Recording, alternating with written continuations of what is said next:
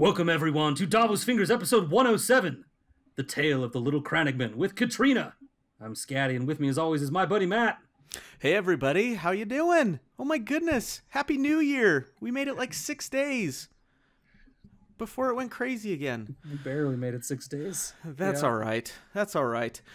Because we are here with Blood Rider Katrina tonight. Hello, Katrina. How are you? Good. How are you guys? So excellent. Everyone, if you are in the Khalasar on Twitter, you know Katrina. Mother to Kid 1, Kid 2, and Kid 3. And countless Twitter personas as well. And countless, mother to all. Mother/big sister. If you ever just need someone to listen to you, Khalasar, go look up one of Katrina's listening videos on Twitter. I think one of them's pinned to your profile. She will listen without judgment or any sort of preconceived notion. Yeah. Or even knowing that she's doing it. It's honestly the easiest parenting I've ever done. You just stare at a camera for a few minutes. I didn't think about it until someone commented one time, "This is an interesting piece of performance art." And I was like, holy shit, you think that this is art? Okay. And I looked at the original. I had the original one pinned for a while. It had 600 something views. And I'm like, you guys need somebody. Like, holy fuck, I gotta make this a recurrence because people need some love, I guess. They're looking for a hero, and that makes you a hero, Katrina. So. If only they knew in real life, I have no attention. I'm not listening, you know? But our perception is our reality, and to us, you're listening, so thank you. Yes. Anyways, pleasure to have you on the podcast, Katrina. This really is going to be excited. awesome. Yeah. Looking forward to it. It's exciting to be here. We did just come out of the holidays. Matt, how was your holiday? You became a bit of a recluse for a bit, didn't you? I did. I went Obi-Wan Kenobi on everyone. I've got some family that has a ranch. Lot of things. Tell me more. I'm just gonna let it dangle. Yeah, I said it. You're good at that. Come here, my little friend. Don't be afraid. A more civilized weapon. A more civilized age. Hey, but I got some family in Star Valley, Wyoming. They have a ranch in Star Valley, Wyoming. So we went up and stayed there. This family's loaded. They've got all the money in the world, so we did not lack for any resources or anything. But one thing that they intentionally do not have is Wi-Fi or any like cell service up there. So it was wonderful to disconnect for 3 or 4 days. Did they know you were there? No. No, yeah, just camp out somewhere. No, park an IV or an RV. Doesn't have to be anybody's business, you know. They have these little bunk houses that are just like little like cabins on their property that you just go and stay in and stuff. We probably could have just stayed there and no one would have known. It was awesome. I'm gonna get on Ancestry.com and see if I'm related to these people. Well, probably. Well, that's great. Sounds like some good family time. Was that like during Christmas or right after or something? It was between Christmas and New Year's. So we went up the evening of the 26th and came home on the 30th. So that's great. Yeah. What about you, Scatty? Oh man, it's been a few weeks. Yeah, I had a COVID Christmas, right? Just me and my small family, and just hung out, and it was pretty good. But frankly, I am not used to having no alone time and no sequestered away from everyone time, at least even in my office. It is hard to do work, and while it was a great time with my family, I was frankly ready to get back to work. I was ready. I need that time away from people, and I didn't know that I knew that. I didn't know that about myself, that I needed that. But anyway, it was a lovely holiday. My kids had a great, tons of books, and just excited to get into reading them, and Legos and Pokemon, and they're on cloud nine. It was a good holiday. So that's what you got for Christmas, but no, just kidding. No, that's what they got for Christmas.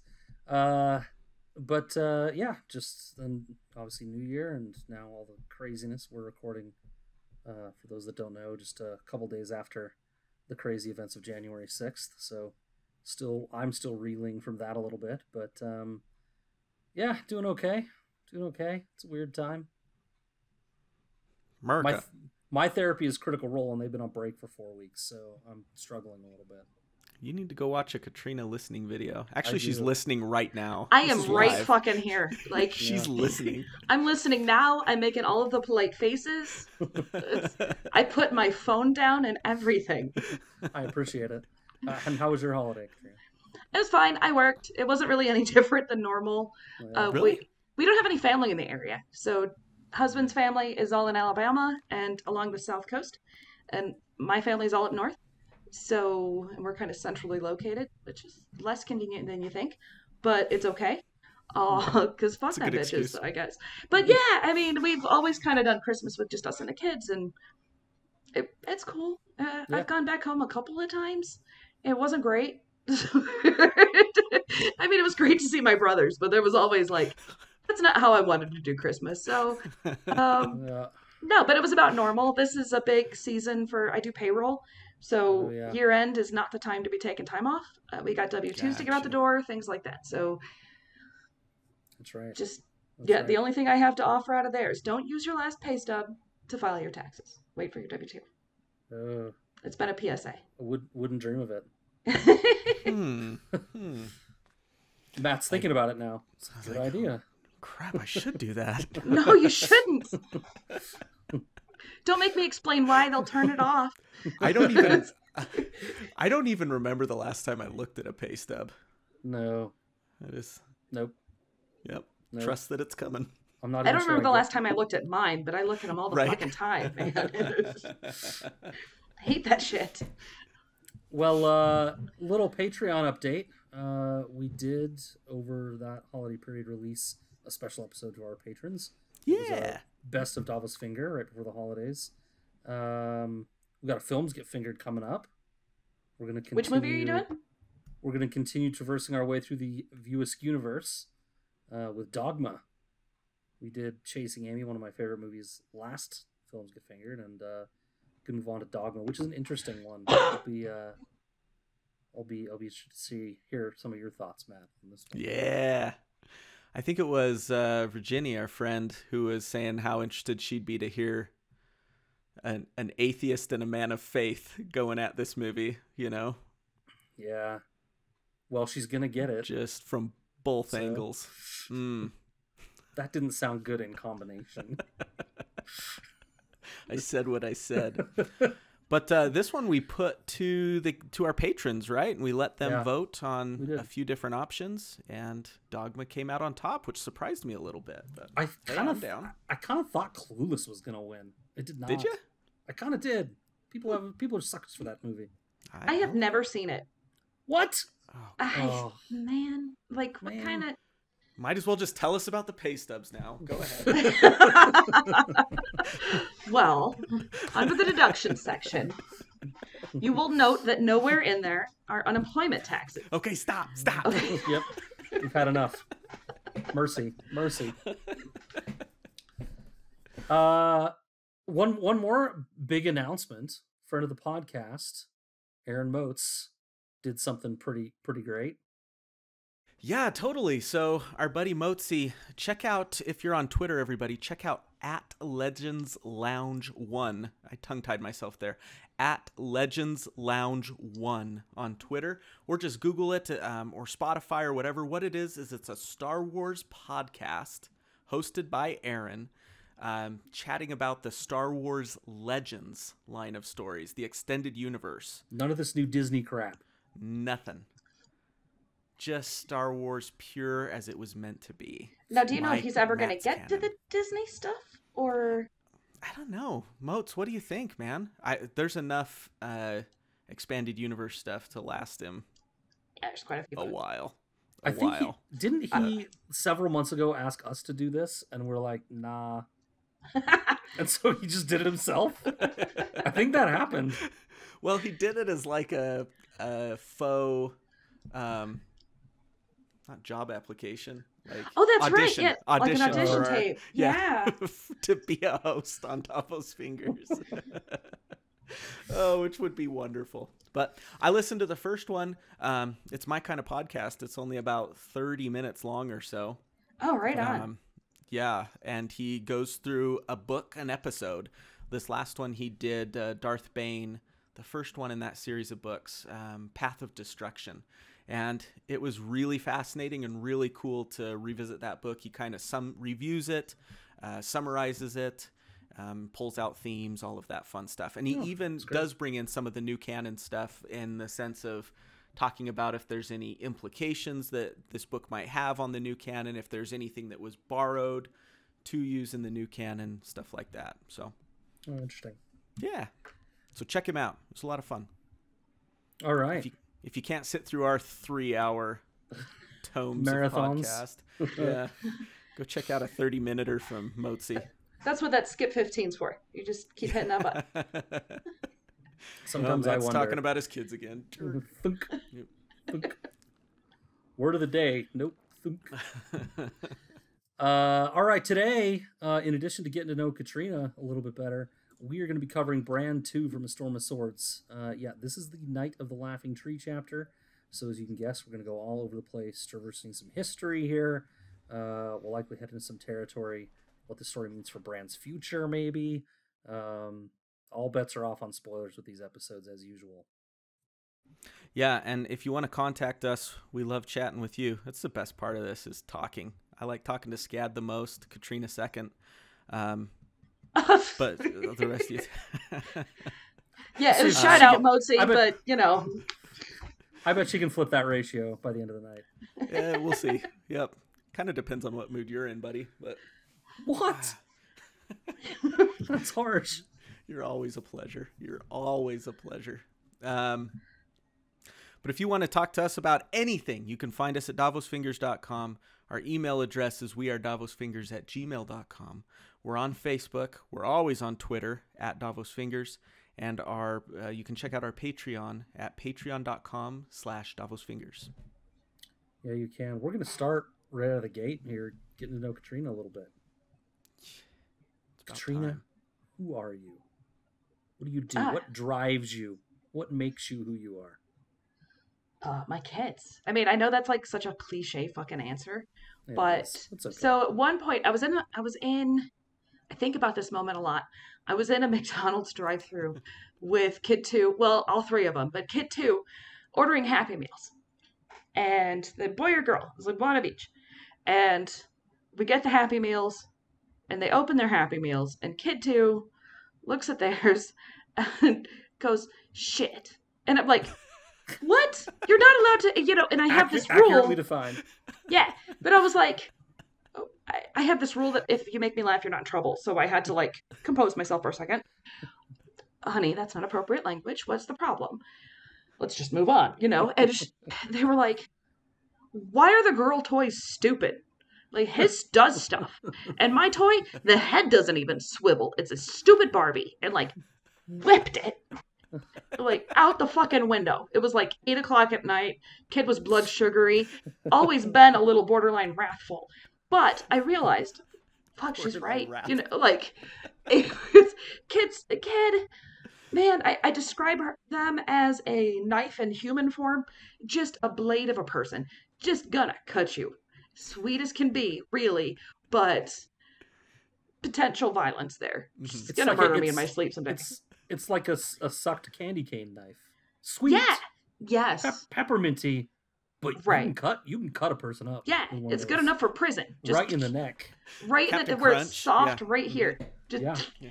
Right, and you get blood sugar problems. Right. So, and I realized, fuck, you know what I forgot to do?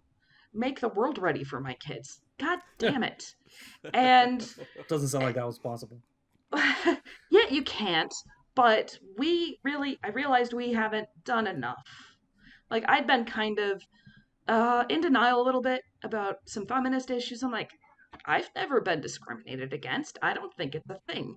I think that's just an attention ploy.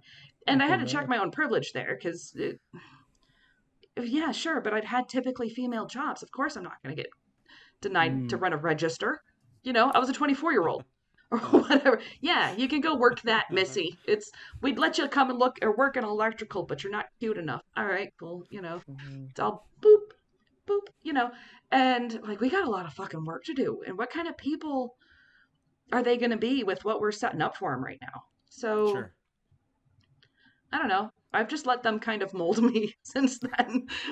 How am I doing, guys? They're like, fuck, mom. He's going in a home. Oh, All right. mom. Can you be less cringe on Twitter if that's cool? It's all right. Well, I love that though, thinking about the world being ready for them, right? Right. We approach parenting with try to get the kids ready for the world. Well, fuck that. No. It's not working. And Yep. the kids deserve better. Yeah. Yeah, that's why I try to think about all the time. I want my kids to act and not be acted upon, Mm-hmm. And Yeah, exactly right. anyways. So, Star Wars. Yeah. Star Wars is Yeah. why I'm drinking right now. Okay. Star Wars is kind of what brought us together Yeah. in a way. We ran in the same circles, but what really connected us, I think, was Star Wars. Specifically, talking about the newer movies, yeah. well, and specifically a major player in the Star Wars universe by the name of Wedge Antilles. The most important character. Yeah. But I feel like Nobody asked. Maybe it's Wedge. If the next word out of your mouth isn't Wedge Antilles, Wedge Antilles. thank you. Carry on. Fine, You may I'll drop continue. it. I feel like you have a bit of a love-hate with Star Wars, though. I do. One of the things I remember you first from was just complaining about the new films and how terrible they are. A comrade complaining? What? What? What's great is I'm the cheery one. I know. Oh, for I know. sure. I know. Absolutely, you are. That's great. Absolutely, you are. Do you agree with that? Yeah, it's definitely a love-hate. And, I think it was either Moats or Chase, ironically, recently talked to me on Twitter, and we kind of had this conversation about how fandom has changed. And as a teenager, Star Wars was mine. And I read all those books. My brothers loved Star Wars movies, but they had other shit going on. They're enough older than me that they were adults. They didn't give a fuck. Whatever. Matt was into his death metal. Jonathan was into drugs, I guess. I don't know whatever the fuck he was into. But probably not getting laid. And I was into Star Wars books. So that was my own little world. It just great escapism. And it kind of started with John had a friend named Brad. Bad Brad. I can't remember this guy's last name, who's kind of cute, but out of all of my brother's friends, they always accuse me of having a crush on him. It never happened. But Brad was kind of all right.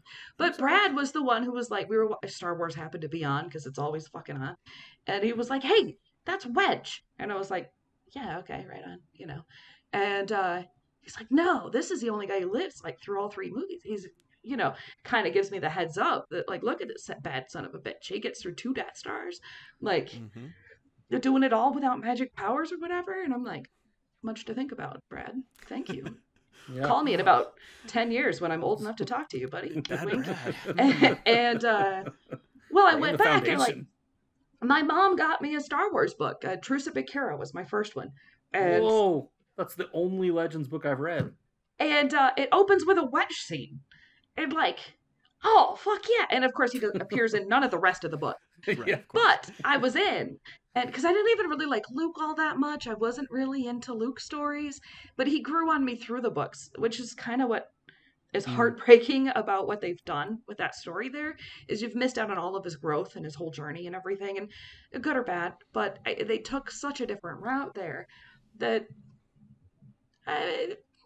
it's not necessarily the wrong thing to do. I feel bad for those authors. But Star Wars was just mine. And now we're online and there's a fandom of other people that I have to talk to. And it gives me a lot of other perspective. When The Force Awakens came out, I went up north. It was one of the Christmases we went up north. every Christmas I post the same stupid YouTube video I made with my kids, where it was like a Star Wars trailer. We reenacted the A New Hope trailer, and Nice. but to like set up going to visit. And we all went out, bought out a whole row of tickets in this big like IMAX theater for all these comrades, and watched Force Awakens. And Jonathan, we get out of the theater. My brother Matt and I are pumped. The kids are like, we don't fucking care because we're not nerds. And Jonathan's already outside with a cigarette in his mouth, and I come rolling up, and he's like, I already saw that movie like 30 years ago. I was like, you know, a balloon just bouncing off the walls there, coming out. Like, fuck, man. Deflating. Yeah. No one could deflate a room like John. No, you just suck the wind right out, motherfucker. And but I did enjoy it. I did. I held on to that. It was a lot of fun. And then the next one came out, and I probably owe it a little bit more credit than I gave it in that one video I put out. But it didn't make any sense, like logically. And so it's just kind of like, I don't understand, and I know it's a cash grab, and I feel really bad about the original authors and how they're like, oh yeah, we're gonna scrap all your bullshit, sorry, no one's ever gonna read this shit anymore, and I hope you weren't looking forward to that income. It just kind of sucks. Unless we like one of the characters, and then that character's gonna become ours. And... right we'll just devour everything about it. They redid Wedge's story, and like it's just Han's story, but Wedge, it's stupid. Like he had his own story. It is interesting though because Favreau in The Mandalorian, spoilers for anyone who hasn't seen it, is bringing some of those things back. Yeah. And Rebels did too. And they're kind of it feels like, not that they're, you know, putting the legend status back to, yeah, you should go read these, but they are bringing a lot of elements from them in, I think. And which is great. I haven't gotten through. There. Yep. I watched like an episode and a half of either Rebels or Clone Wars or something, and I tried. I'm not good at looking at shit if there's not words on the screen. So I didn't. If it's not reading, I'm not any good at it. You should turn on the closed captioning. I've heard it works for a lot of people. I should. Yeah, I'll get to it eventually, I'm sure. I work a lot, dude. You. Like, I work a lot. Do you know how much PTO I'm going to lose this year, man? I work a lot. I'm busy staring at my phone. What happens if something happens on Twitter and I wasn't looking at it? Yeah. Exactly. Relatable. Oh, my God. Especially lately. I miss it, it's gone. Yeah. Right? All right. Well, let's talk Song of Ice and Fire a little bit. Okay. Who's your favorite character in Song of Ice and Fire? Extended materials, too, if you want. It's kind of a tough one. It's sort of like my kids. It depends on which one I'm looking at right then. You know, like, I love Davos consistently through the whole thing. Davos is great. Kind of get that guy. Mm-hmm. Mira, which is why I chose this chapter, I really relate to in some ways. Arya, I just enjoyed as the kind of misunderstood, disgruntled little sister that I've always kind of been. Like, fuck yeah, I'll stab a bitch. That's cool. Let's go. You know? And I always think about, like, I talked to Alicia about it once, and she bummed me out. She's like, you know, I know you're excited about your little murder baby, but that child is not in a good place. And I'm like, I know, but I just... escapism, like, you can still love her. Man. You can still I know it's not good. I'm not gonna ask my kids to be like that, except for kid 2. But like, I'm just trying to imagine 8-year-old me, like, with Needle, and well, you can also love a character without celebrating them. Yeah, like, there's some that way. There are more I don't give a shit about, but Poxy Tim. Beg your pardon? Poxy Tim, I don't give a fuck about that guy. Yeah. He can just, like, get stabbed in the neck, Poxy Tim. I've always been a Beric Dondarrion fan, though. He's kind of the Wedge of these books. He kind of is. I went down a hole researching this chapter and landed on researching some Beric stuff. Oh, were we supposed to read it? Yeah. Oh, I haven't. I thought we were going to just, like, do a live read. I haven't even looked. What? But Scat only does Sansa parts, though, so I guess that... and apparently I turned them Swedish. You'll be the narrator. What about minor characters? Minor characters. I've always enjoyed Bronn. just because Braun is such a he's Braun, like we all Yeah. know that guy. Braun, Brad. Ed, I love Ed a lot. Braun is Mhm. totally a Brad. He's totally a Brad. Ed reminds me a lot of Jonathan, like Oh, for sure. Oh yeah, the dour Yeah. kind of yeah. just. I mean, he'd love to think he's Uncle Reader or whatever, and he is. That's cute, but man, you're Ed. He's like, I guess the whites are gonna get me. I can't wait for John to hear this. Me too. It'll be the one episode he skips. Just watch. He's like, I'm not gonna fuck with that.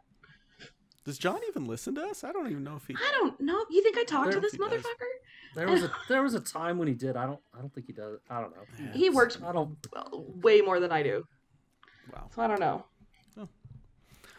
I'll make sure it gets in front of Anyways. him. Yeah, he'll probably listen to this one. Yeah. Yeah. You talked about your kids. I always ask the timely pandemic question about what's your sunshine? What shines through these hard times for you? Oh, alcohol. No, I'm kidding. Mhm. I Mhm. I get to my oldest graduated this summer, and No way. yeah, hell of a year to like, fuck, I mean, Poor whole kid. life I have looked forward to 2020 because I knew this kid would be graduating that year. Yeah. And just like, oh, I can't wait to celebrate. It's going to be so cool. I'm going to make sure that they have a better graduation than I do. Like, here are all my goals for how that's going to go down. I'm going to make sure they get to go on a trip and shit. And, oh, yeah. But it's kind of nice. I was telling Scott about this the other night that when they were born, I stayed home. I was a stay-at-home mom for the first couple of years. And now they're a baby adult. And they're doing college from home, and I'm working from home, and we're together again all day while the other two are at school. Aw. And it's kind of nice. It's because kid one is the best. I mean, not the best of my kids. They're all best. But kid one's really the best person. And just, I mean, not, again, sorry, kid two, if you download this, I apologize. Kid three, no, it's kid one's the best person. And, he'll get it. He's fine. Because 1 and 2 thinks 3's my favorite. Of course. And Oh, it's yeah. yeah, three. no. Mm-hmm. But I just getting to spend time with my oldest and knowing that I have very limited time left. It can't make up any better way to spend all day on Zoom calls than doing it next to my oldest. Right. It's great. And at a That's nice. formative time for him too. So Yeah. it's awesome. Ugh. I fear those days when my kids are released upon the world. It's gonna be great. Just hope To they're act. still talking to me. All right, my version of the timely pandemic question is what your favorite swear word is. What is your favorite curse word? What would you guess? Not to use everybody else's, but fuck is the Yeah. most valuable word in our language. It's pretty good. It, Yeah. Tell me more about that. It's the most valuable word in our language. it just conveys so much more. It's kind of forbidden, so it's a little bit juicy. You Mhm. know, it's Mhm. got it can be a verb, it can be an adjective, It could be anything. it can be a noun. Like that fucking fuck. Like, It can also be said in anger or lustily or or just joy. mild frustration or It just humor. fuck. That's a good pizza. Yeah. It's my least favorite word is amazing. I hate that fucking word. It's amazing. Amazing, like a hot dog. I think it's Eddie Izzard has this bit about people overusing the word awesome, and it's like, is it awesome like a hot dog, or is it awesome like the universe? Like, what? Really, we've kind of broken the meaning down, and it's just. That's This is true. not a bit I've heard, but I am a That's big true. fan of the Star Wars Cantina bit. Have you heard that? Yeah. Bit? Yeah, Been a Oh, long it's time, great. but yes. I love Eddie Izzard. So you kind of alluded to it a little bit earlier already, but with the Mira reference. But why did you choose this chapter, the Night of the Laughing Tree? Honestly, I forgot it was the Night of the Laughing Tree bit. I just Okay. like swiped through. I was looking through the wiki, and I was like, all right, good brand chapters, good. Yeah, fuck it. I don't have time. So this one will go. And I DM'd you guys. Really? This is the chapter we're gonna go with because I knew I wanted one where I could talk about Mirror a little bit and Joe, Jen, and Bran together. And and like if I had stopped to think once I realized which one it was, I'm like, oh fuck, that's a little ambitious. Like I am not the greatest mind of our ASWAF fandom, you know. Like I to come in here and smugly go, yeah, I'm gonna talk about the most important story that's told in this. Like I definitely got this. Watch me. No, but I just wanted to bitch about Howland Reed a little bit. Here we are. You'll It's get pretty your great though. chance. You picked it then for like the boring because this chapter is kind of like two halves, right? There's the Yeah, half where it's like we travel through the mountains together, right. motor And I love style, that and then bit. there's the story bit. Right. Mhm. You get to spend a little time walking alongside them through the woods Yes, in the cold, increasing dread. And yes. you just kind of get to know these guys a little bit and think about their dynamic and how there's this stupid fucking 8-year-old walking alongside a dumbest little kid. Like, I'm not sure if Martin has met an 8-year-old, but Brand's kind of thick. Like, just not the I sharpest tool in the box. oh man, I never thought of it that way. Like, I have 8-year-olds, and I remember very clearly being 8. I mean, I have an 8-year-old right now, and I feel Right. like Do you feel like he's a dummy? he's definitely not a dummy. There you go. Uh, That's all you he's need. very insightful, but I feel like Bran has some of that too. I don't know. It's interesting. We'll probably get into it when we cover Yeah. when we jump into it. But I'm trying to think, like, is Bran a dummy? yeah, I never would have said that. But now that you say it, I mean, It's fucking stupid. like he like interrupts with like dumb observations on the story a lot. Right? And he like Yeah. wants to take the King's Road, which is really clearly obviously a bad idea. So especially once he's not a been good. told. Even my kids would be like, "Hey, mom, maybe we need to take cover." Like Yeah. this. I mean, I've been through school shooter training, so I'm gonna know some preventive measures here. You definitely want to not be out in the open. Well, And then, my 8-year-old definitely. I could see that being a question, Mary. He'd be like, "Well, why can't we just go on the road? It'd be faster." right? And I would look at him and I'd say, "Why do you think we can't go on the road?" And then he'd like think about it, and then he'd come up with something probably relatively close. But he would ask, like, unless I prompted him, I don't think he'd just come up with it. Gotcha. But I don't know. And my Now, what do you 8-year-old would think? just be kind of like, because I have an 8-year-old too now. Yeah. Congratulations. Thanks. He made it. It's a milestone. Like He's nearly a man. According to you, he should be a lot further along. But Yeah, Get a Matt, fucking is your job, 8-year-old kid. thick like mine? I feel like he'd just be oblivious. He'd just be like, "Oh, cool, we're walking in the woods. This is great. This is fantastic." He'd just be throwing rocks and Fucking field climbing trip. trees, and great. yeah, this is awesome. It's interesting you call him thick because I feel like he's deep, right? Like he's got these other longer term motivations than like most 8-year-olds have. He has you know, some, like- yeah. But- Because the future's not going the way you wanted. right. So fine, I'm gonna learn how to be a bird. Cool. As long as I don't think about the blonde guy, we're all good. I wonder if Mira will fuck me. Wow. That's a big great. age gap. We'll talk about that probably. It's like, oh, slow down, Brad. It's just, I wonder if I'd pop into Hodor.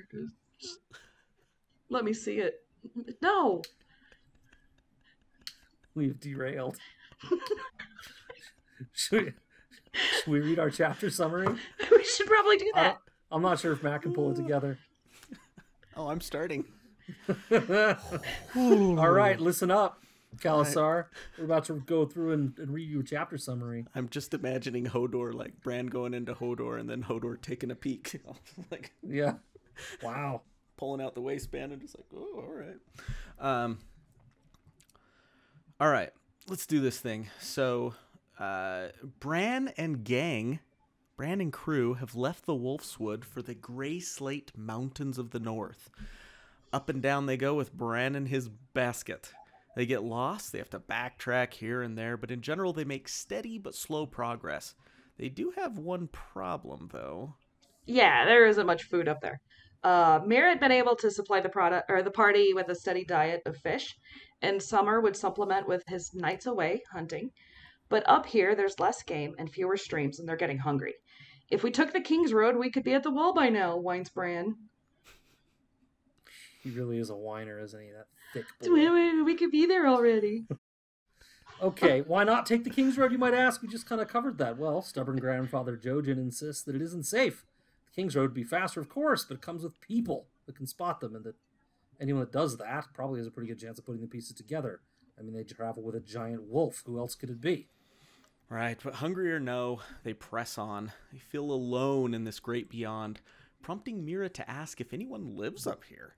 Bran gives a quick account of the different clans in the area. We've got the Wolves, the biggest clan, the Littles, the Harklays, the Norries, the Little... We said Littles twice. Knots and Flints. Yep. Bran insists they're here, and even though they're here, they won't bother them so long as they don't cause trouble.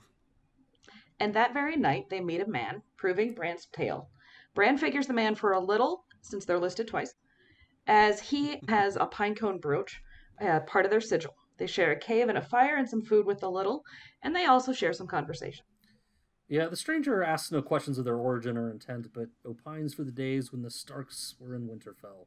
The roads and inns were safer then, but now he warns squids and boltons stalk the countryside asking questions, offering gold for information of certain walking dead. He also warns them against the wall, sharing the news of Mormont's adventure north and them not coming back. Yeah, up and down some more, and this time Bran passes the time by trying to skin change an eagle that they see way up in the sky. He can't do it, he gets frustrated. So bored again, he asks for a story. Mira obliges with a little prodding, and one of the only stories about knights that this little one from the Crannigs knows. It's the Knight of the Laughing Tree, the story of a diminutive Crannogman, or not, who paddled down the Green Fork to get to the Isle of Faces. He stayed a season on the isle, but in the spring, left to continue his exploits. He stumbled onto one of the greatest tourneys ever, and enjoyed himself, until he was ambushed and beaten by 3 squires. Yeah, until a 2-legged she-wolf swooped in to save the day, driving off the attackers. Then, of course, she insisted that the Crannogman accompanied her back to her pavilion. He then attends a feast, where he sees singing, dancing, a drinking competition. Yeah, but most noteworthy to him is that he recognizes the 3 squires that attacked him. He notes their sigils, but struggles with what to do. He's smaller, he has no real skill on a horse, and doesn't think he can really do anything to regain his hurt honor. So he goes to the shoreline of the God's Eye, points himself at the Isle of Faces, and prays for guidance.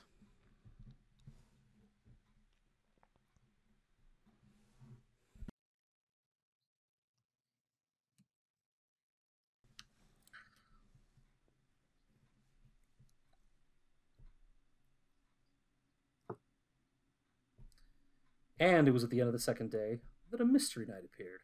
This mystery knight is short of stature and arrives in mismatched armor. But it makes no matter.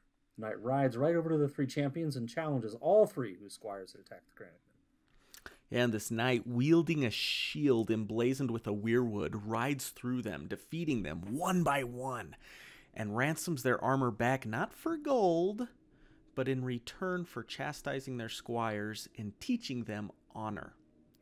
This knight was then never seen again, but the shield was found hanging from a tree near Harrenhal. Bran quibbles with some of the details of the story, but likes it well enough. Jojen asks for the umpteenth time, "Are you certain you've never heard this tale before?" and is rebuffed. As Bran thinks more on the story, he laments that he will never be a knight, completely missing the point, and wonders if he may be the green men who could help him be a knight, even for a day. Poor lad. Poor lad, indeed. Yeah, he really does kind of miss the point, doesn't he? It's right over his fucking head. Wow, this 8-year-old head. Come on, dude. So thick. So thick. It's great. It's Trina, you're known for being a mom on Twitter. Fuck Bran. It's true.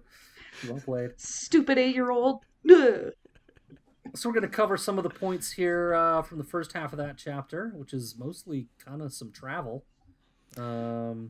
Very Fellowship of the Rings vibe, hey? A little bit. A lot of walking. Getting their steps in. Yeah. It's, Martin knows how to go on and on, but this is nothing compared to Tolkien's walk-in chapters. Those are epically long and detailed. But Yeah. The first step crunched the leaf of a fucking who's its tree and made a deeper sound under his heel than it did under the toe. The ancestor of this tree came from Jesus Christ, Tolkien. I mean, yeah, I it's a love bit you, much. but let's move this along. So we have this is the second chapter in Storm of Swords. In the last chapter, the very last chapter of Clash of Kings, Bran and his brother Rickon are split up. Bran goes with Mira and Jojen and Hodor, and Rickon goes with Osha and Shaggy Dog. And now they're making different paths, but they kind of seem, I didn't remember this, they kind of seem aimless, right? They've got this sense of heading north, but also kind of, I don't get the sense they all feel like they should be doing it, you know? Except Bran Jojen. wants to. Go ahead. Yeah, Jojen wants to. But because he's already over this fucking kid. But like, I can't teach you anything else. Let's get you to a professional. And Right. Bran wants what Jojen wants, but isn't fully sold on it just yet. I think he gets there soon. Not necessarily in this chapter. It comes. But where he is right now, he's still reeling with everything he's been through. And I still want to be a knight. Why can't I just do what I want to do? And I get it. You're 8, man, and you had your whole plan. You were like the 5th kid or whatever, and you were just gonna go earn your way through the world with honor or whatever, and win some princess's heart or some shit. And or realistically, probably get sent to the fucking wall. Sorry, kid. And you and your little brother too, because you're kind of a threat to Rob. But things aren't working out. Mira's just like, I'm just headed to watch my little brother die, so I'm not really on board, but I'll do what I gotta do. That's a sad story too. I feel like Bran he's because he's so enamored with the stories, he's willing to give this a go. Like also he knows he's not going to get the life he wants. Mm-hmm. He thinks he can learn how to fly, whatever that means, right? So he's in. But I just feel like they're kind of like, I don't know, there is urgency, but it's just kind of more like we'll get there when we get there. And well, I get where Jojen's coming from. He's like, like my daughter hurt her wrist while we were up in Star Valley, ran into a snowbank sledding. Ooh. And like, I'm sitting there doing what dads can do to help with a hurt wrist, you know, like, can you move it still? Okay, then you're all right. You've got this. But it eventually gets to the point where it's like, okay, I can do what I can do, but I've got to get you to a doctor eventually. And she did have a broken wrist. Oh, no. We kept her away from the doctor for a full day before I finally took her in. I felt awful. Tough it out, kid. Wrists are tricky. She can move it still and everything. I was like, it'll probably start to feel better in a little bit. No, it was broken. You didn't do any harm, though. You just watched to see if it swells. Yeah. And it didn't even really swell that much. But we took it in because of the pain. It wasn't stopping hurting, and it was broken. Right. But anyways, that's how Jojen is, right? He's at that point where he goes, this is all I can do. All I can do is dream about getting you up north. And that's as much as I can offer you, man. Like, I know you want to learn more. Like Katrina said, he's over it at this point. Like, I can't tell you any more than what I've told you, dude. So we've just got to get you up there. I don't know where we go after that, but I have to get you there. And Bran, meanwhile, like you've said, he just wants to learn how to fly. In all the stories that they told, they skipped the whole part about, you know, all the walking through the woods the knight has to do in order to defeat the dragon. He's just all of a sudden at the dragon, fighting the dragon and winning his honor, you know? Right. And this time they have to traipse through all this crap. And I found it kind of, it's kind of an ominous thing that Bran wants to take these shortcuts. He's willing to cut corners and take risks and not be safe. And we start to see that come up again in later chapters of Dance with Dragons, where he's going to take some risks, skin changing into Hodor because he wants to. You know what I mean? Like, it's kind of this ominous little look into Bran potentially being willing to take the short and easy route in order to get to where he wants to go. You know what I mean? Yeah, it feels like he has a hard lesson coming for that. Totally, totally. I feel that they cover it with the Mira kind of bitches about the mountains, just briefly saying she hates them, and they're like, "You said you loved them the other day," and she's like, "Why can't it be both?" And she and Jojen kind of talk to Bran about, well, of course things can be, two opposite things at a time, and kind of like the computer brains of the Terminator series or lots of other sci-fi vehicles, right? Where they're like, logically, humans are going to end up destroying themselves, so why don't I just do it first? Bran, he's got no gray area, right? He's very black and white, I feel like, and he could, I've talked about this before in other episodes, but like he could end up turning to what I feel is a very dark place. Right. That can be a dangerous thing to not have with his inherent abilities. Right. Right. Like you gotta be able to like take a middle path, Mm-hmm. Think things through. Yeah.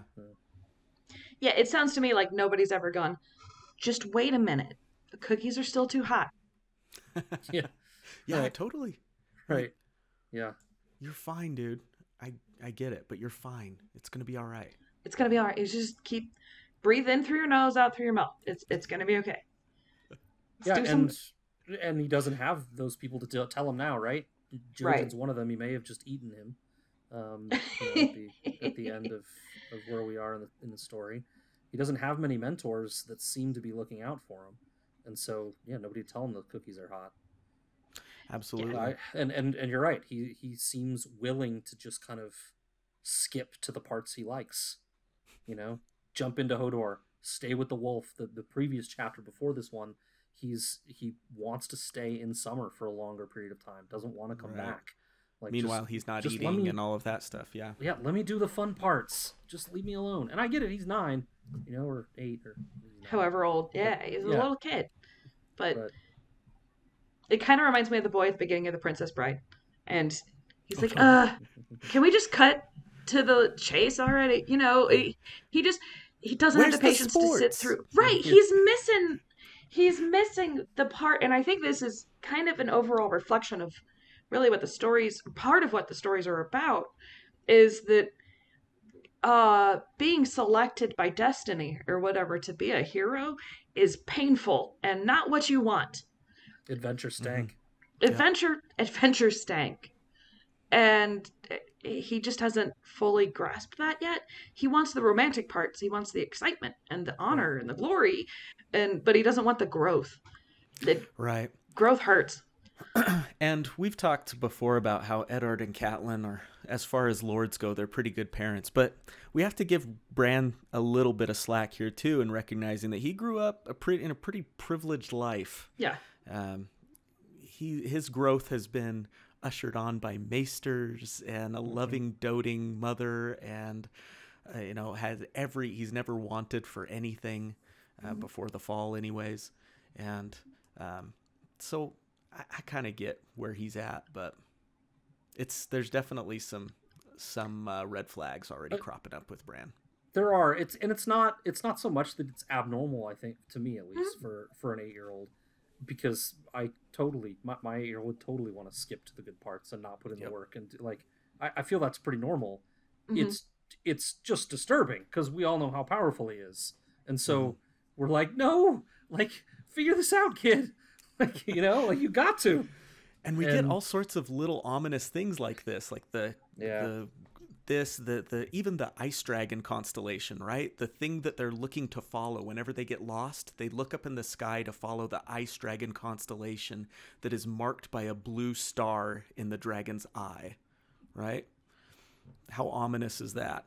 There's another little line later on in the next section we're going to cover where it said it made Bran shiver, but it was okay. Bran liked the shivers. Yes. So all sorts of just like little things that kind of set off little warning bells in your head. Yeah. Imagine losing your way and having to wait like a whole day for a clear sky at night. For just clouds.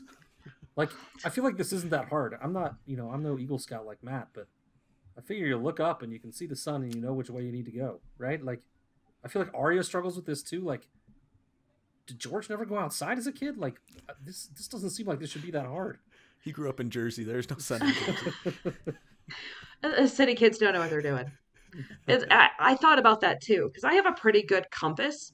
There's a few spots where it just gets kooky, but I have a pretty good compass, and I like testing it. I go out for drives and stuff like that out in the woods, and I have a basic idea. And one thing Bran is good at is maps and houses. He knows who belongs where, and he kind of knows. He spent all that time lost, but he knew whose territory he was in, and he knew who was watching him. And like he's observant, but didn't necessarily put it together on toward navigation. So there's just not, and maybe that's just a little spotty attention to detail. Maybe on the days that it was cloudy, they just didn't see anybody. Maybe they were in some territory he wasn't sure about, or some sort of borderlands or something. I want to give him the benefit of the doubt on that one. Because, yeah, he's 8 and he probably never went out without an adult. But what I worry about with his lack of patience is that I don't think Destiny has patience for him either. I think there's the forces at work here. I keep saying Destiny because I don't know what else to call it. The forces at work here are also moving very quickly. And there's not necessarily time for Bran to learn patience. There's not necessarily time for the long road. There's gotta be, or he's gonna, strike down Darth Vader and join the Emperor instead of he's gonna wind up risking becoming Euron instead of, if that theory holds true or whatever, instead of becoming Luke Skywalker as we know him. Well, I mean, so the tropes all say that you need some sort of mentor to like guide you, right? Like Luke had Obi-Wan, and everyone knows. You don't need to go through examples, but so do you think then, moving to a speculation phase here, do you think then that Bloodraven that he's going to teach Bran some of these things to make sure he's successful, or do you just think Bran's story is going to end up being a failure? Should be. In which he does, like you said, strike down. I think he will be successful. It's his story. I think he'll be successful despite the forces at work. I think despite his other urges, I think Bran will surprise himself and make right choices in the end. I think ultimately he'll do okay. I make fun of this kid because it's fun to me, but I think he's going to be all right. And I trust that he's going to make the right choices. At his core, he's a good person. And he's a good kid. Yeah. I think he's going to be okay. And I think future's in good hands if Bran's at the steering wheel. But is he going to, shake some trees and chop some bees along the way? Yeah, absolutely. Well, it's just... he's such... Like, you mentioned the houses and the sigils and the shields and everything. Like, I feel like he's a good student. I feel like he wants to know things and he wants to understand things. And despite wanting to be a knight, I think he'd have been a much better maester. But I those kids, if they're not taught the right things, they learn the wrong ones. And he doesn't have a teacher right now. And so I think I agree. He does have a good heart and his intentions are in the right place. And usually I think that's enough for people. But I don't know. We've seen a lot of scary stuff with him. And I don't know what Bloodraven's intention is either. I feel like he's a good guy, but it also feels very Halloween-y horror story to me sometimes too. He might go bad before he gets good. Yeah. Right. I'll also give some cred to Katrina's gal, Mira, though. And she may not be the mentor type, but she is someone who I think can potentially be, and is already probably, a good compass for Bran. I think she is. Yeah. I think that she's already shown that. She's devoted to him just out of it seems like just a sense of goodness, that she just likes him, and she's going to just be there to take care of him. But I think that will come more into play later, and that'll be interesting to see. It will be interesting to see if the Jojen pace theory is true, how that's all handled. But I think in the end, she's meant to be a moral compass for Bran, and I think we'll see that come through.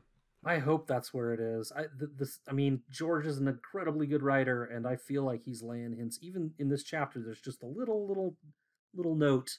I didn't think this one's creepy, but just like how he enjoys watching her hunt, and like, just it feels she could be a different type of object to him, rather than a moral compass. And we've seen what he did to Hodor, and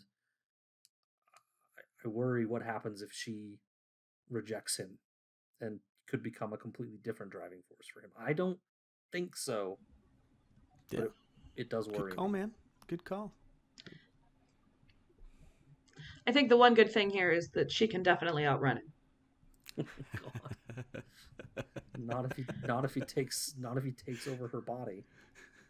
Oh, that's a good point. If he works into her, I hadn't even considered that. Would he be able to though? I don't know. She's got a stronger will. Yeah. I don't know. I wonder how Yeah. she'll react. Like, if Jojen is paced, that's her little brother, dude. Like, Yeah. That's what I mean. That could strain everything. Yeah. it's. Yep. I mean, there's strain little might be brothers too and light a there's little word. brothers, and some of us will eat our little brothers in cereal and have no problem with it. Some of us are going to be a little less comfortable, and I don't want to know these people that you know that are okay with it. I don't want to know those little brothers. I don't want to know those little brothers. I was taking quotes here. I was watching The Two Towers over the break, and reading this chapter, and the Summer coming back with the hare for them to eat, like coming back with stuff that he hunts. And while I was watching Two Towers, Sam is cooking the brace of conies that Smeagol brings back. That was well timed. And then Mm-hmm. and then the army shows up, and they never get to eat them. Right. This great meal that they made, the only one, and they didn't even get to eat it. Missing out on taters, but it still had. Yes. I never even noticed that or thought of that's God. What a I didn't bummer. either until this time watching it. I was like, Yep. oh no, those Man. conies. They're just sitting there, still roasting. Mm. To this day, well into the 7th age or whatever, Man. just slowly rotating on a spit. They're stoned now, but immortalized. Like Home Alone, Kevin never got to eat his Oh, dinner. yep. Like, yeah, I always Take a notice bite, those things. kid. Take a bite. So, on this podcast, I frequently say the phrase, the wolves know shit. In this chapter, they come upon the Little. And he's cooking in a cave with a fire. And I never thought about it before, but surely Summer smelled that fire, that smoke, and led them there. Right? Right. Probably a good call out. Yeah. Yep. Seems reasonable. Like, Safe. these wolves are awesome. That's all I'm Yeah. saying. And just dumping them off with another adult for a few minutes. Like, man, I need a break. Jojen's I need like, to go. "Oh, this I is need to so go sniff some awesome. Thank trees. you." It's just, you got this, sir? Can you got the okay, I'm gonna go outside. I'm gonna go. Just It's- 10 minutes. It's 10 minutes. raining. No, it's fine. It's fine. I'll be right back. Got a fur. I'll see you in the Do you have a- morning. Do you have a lighter? Just It's just I'm gonna guard the door. It'll be cool. This Little is incredibly well informed. Yes. Is that Yeah. weird to anyone? It's just me. And also, like, helpful, Mm-hmm. but, like, also not as helpful as maybe he should be. I mean, it like- fed them, but like, there's children. You're not gonna walk them up. Like, you Yes. know who they are. That's what I mean. Like, wouldn't you take care of them? Like, Pointing them in the right direction, at least. give them a damn police escort. Right? A fucking map, something. Ugh. Like, they're that's his guessing at what leash lord, wings right? north. Yeah. For all we fucking know, the kid's headed the wrong way. Like, they wake up in Essos on Thursday and they're like, shit, this is not. I've You always hit thought. water, I've you've always, gone too far. I've always thought this guy was amazing. Like, oh, he let him share the fire, and he gave him breakfast. You know, left the breakfast and everything, and he told them to stay away from the King's Road. He's very helpful, and I'm like, he just let these kids. I mean, Mira's older, I guess, but like, doesn't Yeah. he? Isn't he kind of like honor bound to like take care of them? It's his Oh, that is liege the lord, Ned's really, boy. at this point. He'll be fine. Cool. Well, Rob's still alive, I guess, at this point. But it does say that he never asked their names or anything. right, but he who knew? He 100% knew. He gives Bran this savage little dig.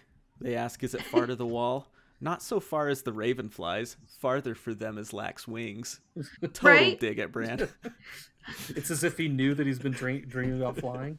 So that's what I started wondering. Yeah. And I can't believe I'm bringing this up because I have no ground to stand on. Like, I have no theory to present. This is the Davos Fingers way. Just do it. We'll come up with a theory on the fly. That's how we did it with the maze thing, didn't we? Yeah, so you did it. That's how Team John came about too, I think. Kind of. So I think this little might be someone glamoring the little. Whoa. Or something like that. They call out the Pinecone clasp. Yep. And Bran looks at that Pinecone clasp and goes, "Oh, this guy must be a little because he's got a Pinecone." That's the only way they know he's a little, or they even think he's a little. We just all assume he's a little because Bran thinks he's one, but really all there is a Pinecone clasp.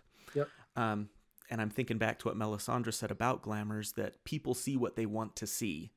And she talks about the jewel or the bag of finger bones. She brings that up ominously about Davos. And so that got me thinking, the fact that the little knows all this stuff that I don't feel like a mountain clansman would know. Like, the whole idea, he knows what's going on at the wall right now. Yeah, he's up on current events. And he even phrased things like, we're looking for the Walking Dead, or whatever it is he said. It's a little on the nose, buddy. Like, the last wall chapter in this, and obviously the timelines are kind of mixed up in these books, but the last North chapter that we have is the one where Sam is running away from the others right after the Fist of the First Men. That's the last thing that we've heard from the Night's Watch. The birds would have flown back by then, right? So they would have had ravens, and there is famously one of the Little's oldest son is at the wall, right? Is at the wall. He's a Night's Watchman. So it's possible that word could have traveled to the Little clan, and this could all just be moot. But this Little just seems so well informed. He says these little digs like farther for them as lax wings. He's bringing up how great it is when there's a Stark in Winterfell. but he talks about it like it was years and years ago. Yeah. So I almost wonder if it's not a message via Bloodraven. Like, right. Is he just speaking through this dude? Or is it just Bloodraven? Like, are they going to tell this story to each other later? Bran and Mara sitting around a fire, and he's going to be like, "Hey, you remember that time we met a little? I owe that guy some acorns." And she's going to be like, "I don't fucking know what you're talking about, buddy. We took a nap next to a tree." And that would be awesome. You're blowing my mind, Katrina. It never actually even happened. It's right. It's fucking St. Elsewhere. You just like rattle that fucking snow globe. He's weird. Well, on the Bloodraven thing, that came to mind too. Even little details like, what did the little leave for them the next morning? Blood sausage. Yeah. So, I don't know. And what but were I don't the know. oat cakes? Something was in the oat Some cakes, a couple of There different was oat flavors, because cakes. Bran tried one of each or whatever. Yeah, you gotta have brown sugar and cinnamon for an 8-year-old. Stuff like that. But Got some Pop-Tarts and some corn dogs. He's all set. nugs. some nugs. He described the sausages as hard. Like, I want to... Like, I know we get, like, summer sausage. That's kind of funny. But we get, like, summer sausage in real life. But otherwise, I've never had a hard sausage. Well, I guess there's salami. Salami's technically a hard sausage. Right. I was just thinking about that as I was reading. I was like, that sounds fucking gross. Like, they were talking about it somewhere in the, like, a Sam chapter or something. Where, we got hard sauce.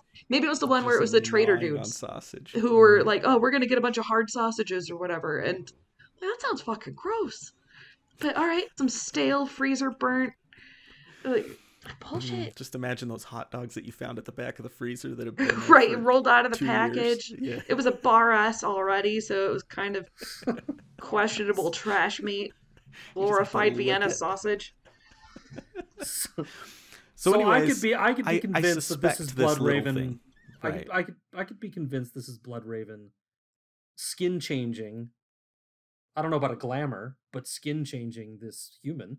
Right. So he's got experience with both, theoretically.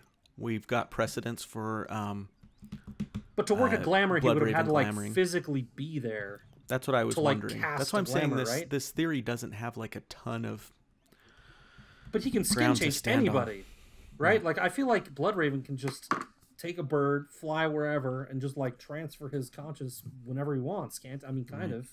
Can't But he? even then, it's like, wouldn't Bloodraven want to get the kids up to him faster so he could get started with everything? Yeah. And so wouldn't, to your guys' point, he want to give like a little more guidance than just be gone the next morning? Oh, Or what maybe if the Little is the south of the walls version of Cold Hands?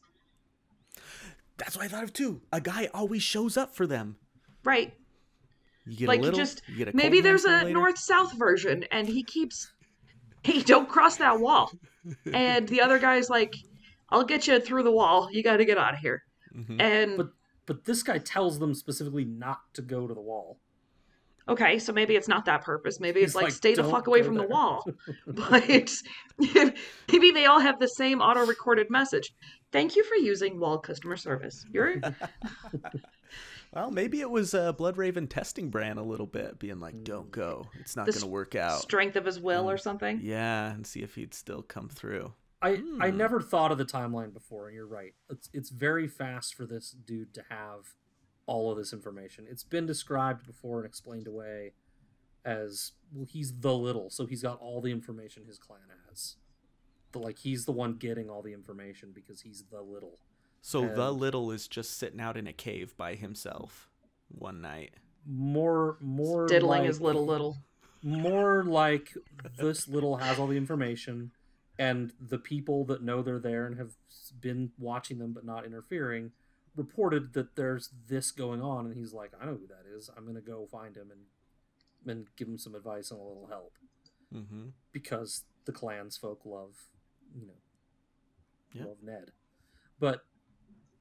But I get what you're saying, because the timeline does seem, you don't have me. I'm not hooked, but I'm interested. Frankly, I'm not hooked either, but I was just like, this is so convenient. Cool, I'm all in. It's fucking Bloodraven. It's Ghost, South, Cold Hands. It's gonna be Warm Hands. That's what I'm calling this bitch from now on. Warm hands. Little Warm Hands. He did have a fire. Yeah, see? And he just touched some wood. So you've got Warm Hands that hands him off to Cold Hands that hands him off to Bloodraven. Love it. It's got a whole network. A bunch of hands. Yep. And then there's did Hands of the not- King and Hands of the... Yeah, it's a theme. I did not imagine we'd end up going here. And That's then great. and it needs to be, but it needs to stay Bran's choice, right? Bran needs to want this. He can't be like led by the hand in order to fulfill his destiny and become what he needs to be, Well, does needs he? to power through this. Why That's is what that I'm the rule? convincing myself of. That's what I'm telling myself. I was gonna say, I don't know that Because- Bloodraven feels that way. I feel like Otherwise- Bloodraven would do. Let's get your Because- ass up here, kid. I pushed you out a window. Exactly. That's the only way I can explain the fact that this glamour or skin changing Bloodraven was gone the next morning and wasn't like, okay, he wasn't Let's like go. waiting I'm on for the them team when they now. woke up. Like, I I'm already Team packed your Bran. stuff. Let's go. We Turns got out he's just 20 another miles to walk today. shitty adult in a world full of shitty adults who don't know how to supervise children. Like, you got Parents Howland when they Reed. want a parent. Right? Fucking Howland Reed's Dora the Explorer's dad. Yeah, like, sure, kids, field trip time. Fuck off. Like, You know what? I don't true. think I'm gonna make it up to Winterfell this year. You Why don't guys you go. go? can you guys handle it? Can you guys? You have your period, right? All right, cool. Peace out. With the fuck kind of parenting? This fucking guy. Well, right after they leave the Little, Bran has his own skin changing effort. Bloodraven being the Little or not. Interesting that happens right after. Mm-hmm. Um, Good point. he tries to skin change an eagle way up in the sky and fails. Was it surprising to you guys that he failed? No, not at all.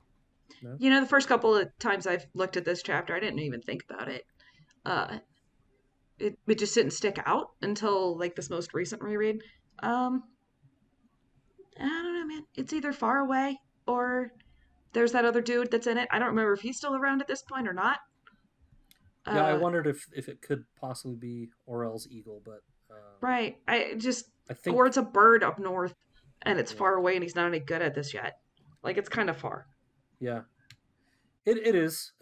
Distance doesn't seem to be a huge factor. I mean, Arya does it while she's sleeping to Nymeria, who's miles away. She's just But superior. It's fine. well, She, that's part of the point I'm maybe making is that I don't know. I don't know if I'm surprised that he failed. It's not like he's tried a bunch of times, but he thinks he should be able to succeed. He's frustrated with himself. Yeah, we've learned that it's not just a thing that you just learn how to do. Like there's different levels to it. There's, it depends on the animal sometimes. Maybe there was some dude already living a second life inside of that eagle that kicked him out and wouldn't let him in. If it was Orell or not. But eagles are kind of viewed as kind of more stoic, intelligent creatures and stuff. And so that may have made it more difficult. Maybe he just wanted it too much. Like maybe it's one of those things where you got to kind of relax and lean into it. Like for the others, it happens in dreams, right? So, and when Bran first starts, he slips into summer so easily because he's asleep and he's not trying to jump it. And he eventually learns how to make that leap himself. But maybe it's something he's got to like, relax and open yourself to the Force or whatever. Not to keep making Star Wars jokes, but it's the easiest comparison. Yeah. No, I Luke, like that. You put away your targeting computer. No, it's cool. I got this, dude. Poggers. And like hockey term, we call that gripping the stick too tight. That's not a hockey term. Oh, but it is. Wink wonk. Get right on. But it is. Yeah. What else you guys got for this section? Anything else? I like kind of the setup for what this chapter kind of tells us in the big picture about the North. Because for the first time since Winterfell fell, and Winterfell is in ruins, we think that the North is in ruins, and that any Stark loyalty perhaps is just gone. It's just not there anymore. All the Stark loyalists are down south and everything. But Gurm is giving us this insight into this whole other group of people that we've barely even heard about until now, up north in this little, quote unquote little, who are loyal to Ned Stark and who are loyal to the Stark family and who appreciate what the Stark family has done for them over the centuries. And it's this kind of nice little setup where Gurm's going, you think everything's bad, but you know what? There's still some hope. I just imagine Leia, Rogue One, hope, right? And it kind of validates the legend and the legacy of House Stark in a way. Loyalty to them is more than just political. There's true respect and admiration born from these generations of protection. It reminded me of the Wool in A Dance with Dragons. And he gives that great speech about how he wants to die with the blood of his enemies in his mouth, and the axe in the head. And he said, I would sooner my men die fighting for the Ned's little girl than alone and hungry in the snow, right? They're these whole other group of people that are just waiting to help the Starks.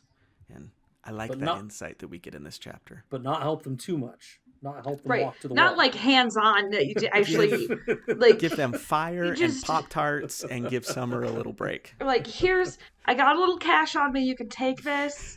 I never saw you. Okay, peace out. Bye.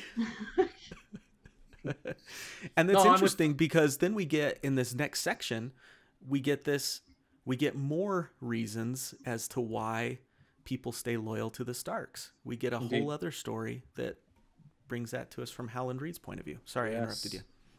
No, I was just going to agree with you. I agree that this is a change of venue. I mean, we did get Jon and Tyrion on their way to the Wall, but this is a very different place for Bran and Mira and Jojen to be, just geographically. And yeah, it's a whole different type of land and also a whole different type of people, but people no less loyal to the Starks. And just kind of forgotten about as part of this war effort, but still kicking around. And it is interesting. Yeah, and then the very next chapter, is the Davos, the North Remembers chapter, right? And this chapter tells us a little bit of what the North remembers and why they remember it. We asked that question in our episode with Chase of what is it that the North remembers, it's partly this. It's the safety that they experienced when there was a Stark in Winterfell, the security that they experienced when there was a Stark in Winterfell.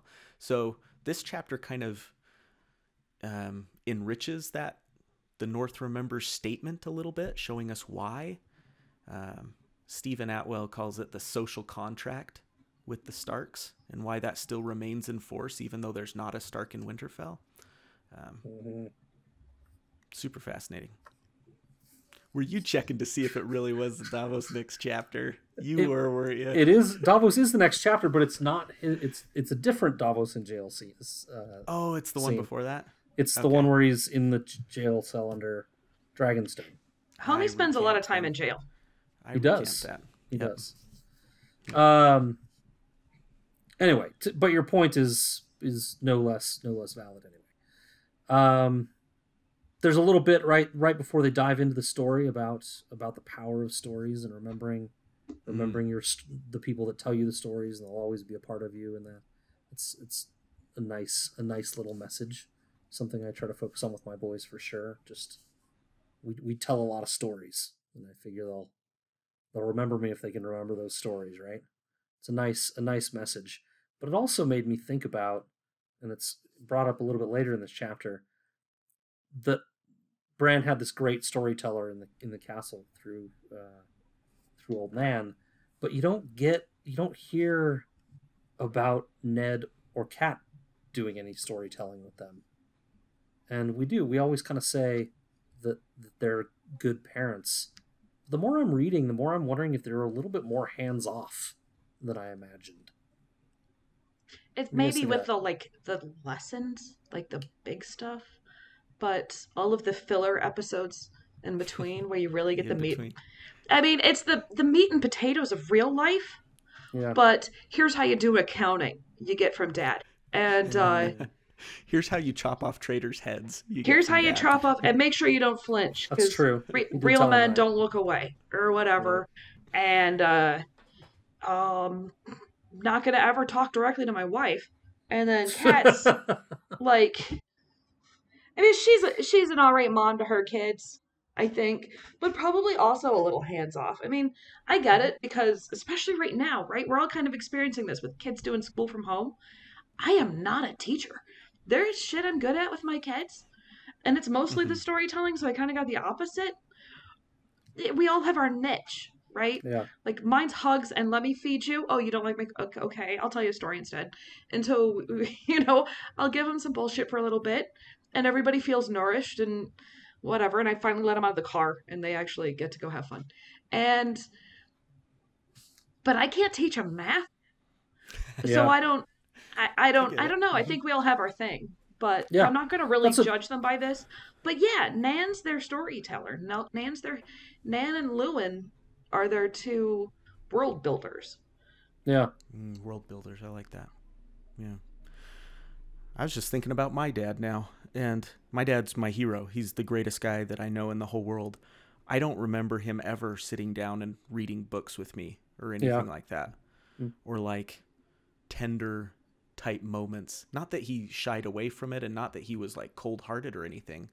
That just wasn't his thing. His thing was, let's go out and build you a jungle gym in the backyard, and you can help me build the jungle gym that you're going to play on.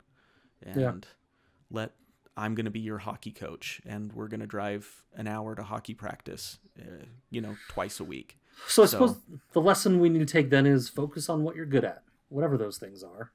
And those are the things your kids will remember. Play to your strengths. It's a good lesson. All right. Thanks for teaching me that, guys. And your strength is your stories. Right. But I was judging them harshly for not being good at that when they were good at other things. So I should just... Right. We just don't have any evidence of what they were good at. Yeah. Like, I know they loved their kids. Yeah, I have not seen them actually, like, Ned consistently misreads the room except for the Syrio Forel bit. And, like, that's the only time he really has any insight into his... Yeah. Like, here you go. Like, I remember some years back, I'll pick on my husband for a second. Kid 2 was, like, 8 or 9, and John got her a Tinkerbell, like, baby doll. And it was, like, exactly the same moment. She was like, Oh, yeah, I was Hmm. really into Tinkerbell when I was in fourth. When I was At, four. That's at cool. least its head moves and swivels. Nostalgia. That's cool. You got Jay, the USS Enterprise? Fucking sweet. All right, cool. And I'm then she definitely rolled not down the van window and threw Threw that it. Tinkerbell out. through that shit. Beat her brother with the fucking Enterprise. Red alert. He's just read it wrong. I mean, some Yep. of us are good at things. And like, there's kids you can relate to. You don't have to have a really great bond with each of your kids. I just don't know how close he was to Rob. We never see them in the same room, really, other than at dinner one time. And they don't really interact right then. We don't really ever get the opportunity. I never really understood why he took any of the kids with him other than Sansa. And that was because she was betrothed. But, Yeah. like, it was almost like there was an unspoken hostage situation. Like, here, I'm going to voluntarily bring my kids to this place where things definitely always go well. And it, because I've read a history book. Lewin, meanwhile, like, Jesus Christ, man. Yeah. Like, would you. I mean, I think we know. I think we know Rob with the way he talks about him. I think we know they had a good relationship and that he taught him a lot of things. He just speaks about him so in such high regard. Even says things like father would never do that, like father would, Right. So Yeah, I think guess they that's had a true. relationship, but I think you're he right, we put it don't see all it. into his oldest. Yeah. You know? Well, I that's think what he you that do, before. right? That's what Yeah. you do. The others are marriage Extra. alliance fodder and stuff like that. Right. And Sad as it is Veggies to for the say. wall. Here you or go. the spare that you keep in the back pocket unless in case, oldest gets malaria or something. Wait, this isn't Pioneers. I don't know, but gets They get the shivers. Just replace malaria with shivers, and you got it. Yeah. That's cool. Brand likes the shivers. Yep. It's true. It's true. He needs to pick up a history book. All right, let's move on. Yeah. Getting to know Katrina, section 2. Here we go. What? Yeah. Go ahead. Well, Katrina, tell us about how you came to Ice and Fire. What is your story of A Song of Ice and Fire? How did you find it? It was on the back of Jonathan's toilet. Of course it was. Of course it was. John had his own bathroom in his house at the time. And because, I mean, you isolate, right? I had to quarantine that shit. And so I was using his bathroom because, okay, like, all right, I'm not going to use the fancy bathroom. And so I went into his bathroom and he had Game of Thrones on the back of the toilet. I'm like, all right, I got a minute. Nobody else is awake. John's at work. I was telling Scott about this the other night. My brothers never take time off when I've told them, hey, in 6 months, I'm going to drive 15 hours and hang at your house for a week. Okay, that's cool. I'll pencil you in. And then cool, it's so great to see you. I got to get to bed. Yeah, I got work in the morning. You didn't even fucking take time off. Like, what? You're like, okay, well, he made coffee before he left. That was cool. That's nice. So I had some time to myself. It was rainy out, whatever. So I started and I got through the first 2 chapters before the kids got up or whatever. Life took off. And I'm like, that's pretty cool. So you get through, what's his name? Getting got by some whites. Yeah, by the others. Yep. And then whatever happened in the first chapter after that. It's the beheading scene. That's the beheading. Where they find the wolves. Yeah. And I was like, huh, that's interesting. And whatever. And went about my vacation and then came home. And my kids went to Alabama to stay with their grandparents for 2 or 3 weeks, something like that. Nice. And yeah, it kind of was. And so I was like, I'll go get that book. So I ran to the library or ran to the bookstore and picked up that book. I probably picked up the first 2 or 3. No, because the first thing I did was Wikipedia all that shit. No. So because I don't read anything without Wikipediaing it, reading the last page, and looking at anywhere or any other content available online. At the time, Scott. Yeah, the show had already been out for 2 seasons, so I was able to see some crack vids, and I was like, "There's something going on between this goatee guy and the redheaded girl. I don't know what's up with that." And that was bad, Get a job. Get a job. Shout out. And so, okay. And now my policy typically is I'll read the last page of a book because I hate knowing that there's something I don't know. And I will keep reading that book because it doesn't necessarily ruin the story for me. most of the time I can predict what's going to happen. But you get to the end of any book in this series and you're like, oh shit, cool. I wonder how we're going to get there. And by the time you get there, you're like, holy fuck, I forgot that was going to happen. Like, you were still surprised by it because it's so immersive. Like, I read John getting stabbed. I read it on Wikipedia. I read it on the pages. I was like, and only the cold or whatever. And I'm like, oh, man, okay. Whiny bitch finally gets his. And you get through the book and you're like, the fuck? Who the fuck am I rooting for here? So I crashed. I'm like, cool. All right. That sounds fun. I'm interested to see what happens to this Jamie guy. It was really kind of Jamie who drew me in. And because I liked his story with Brienne. Like he pushes a fucking kid out a window and then has this great romance. I don't know what's going on there. And just in synopsis, I'm like, he's a person. Turns out he's a guy. George writes people. That's it's nuts. a dude. So like I took 2 or 3 days and it was over the course of maybe a week and read through everything but Dance. And just didn't sleep. I went to work. I read like The World's About to End and it's going to be the last chance I ever have to read. I was telling Scott, like Jonathan reads like there's a test at the end, and if he doesn't pass, they're going to cut off a part of him and feed it to his children in front of him. It's pretty dire. So he studies. I understand. He reads everything. He commits it. He immerses himself, digests. I don't know if he takes notes and highlighters, if he's got a special binder he uses, or like this is my holy. I don't know what his little ritual is, but he completely absorbs all of the information, and I'm like, fuck it, I gotta find out what happens. I hate not knowing shit, and just pew. And maybe that's just how I learned to read, like getting through Tolkien or whatever. Is all right. You got to learn how to skim some shit to get through Tolkien a little. I feel like a lot of people are that way, especially if they really like something. And they're reading the first time, they're like, I got more. I got to find out what happens. When I get into a book, any book, I cannot rest until I get to the end of that book. And then I'm mad at myself, but I had like 5 of them, so yummy. And so I just lived on that, forgot to eat for a couple of days. I had a really bad headache, but I just blasted through them and it was great.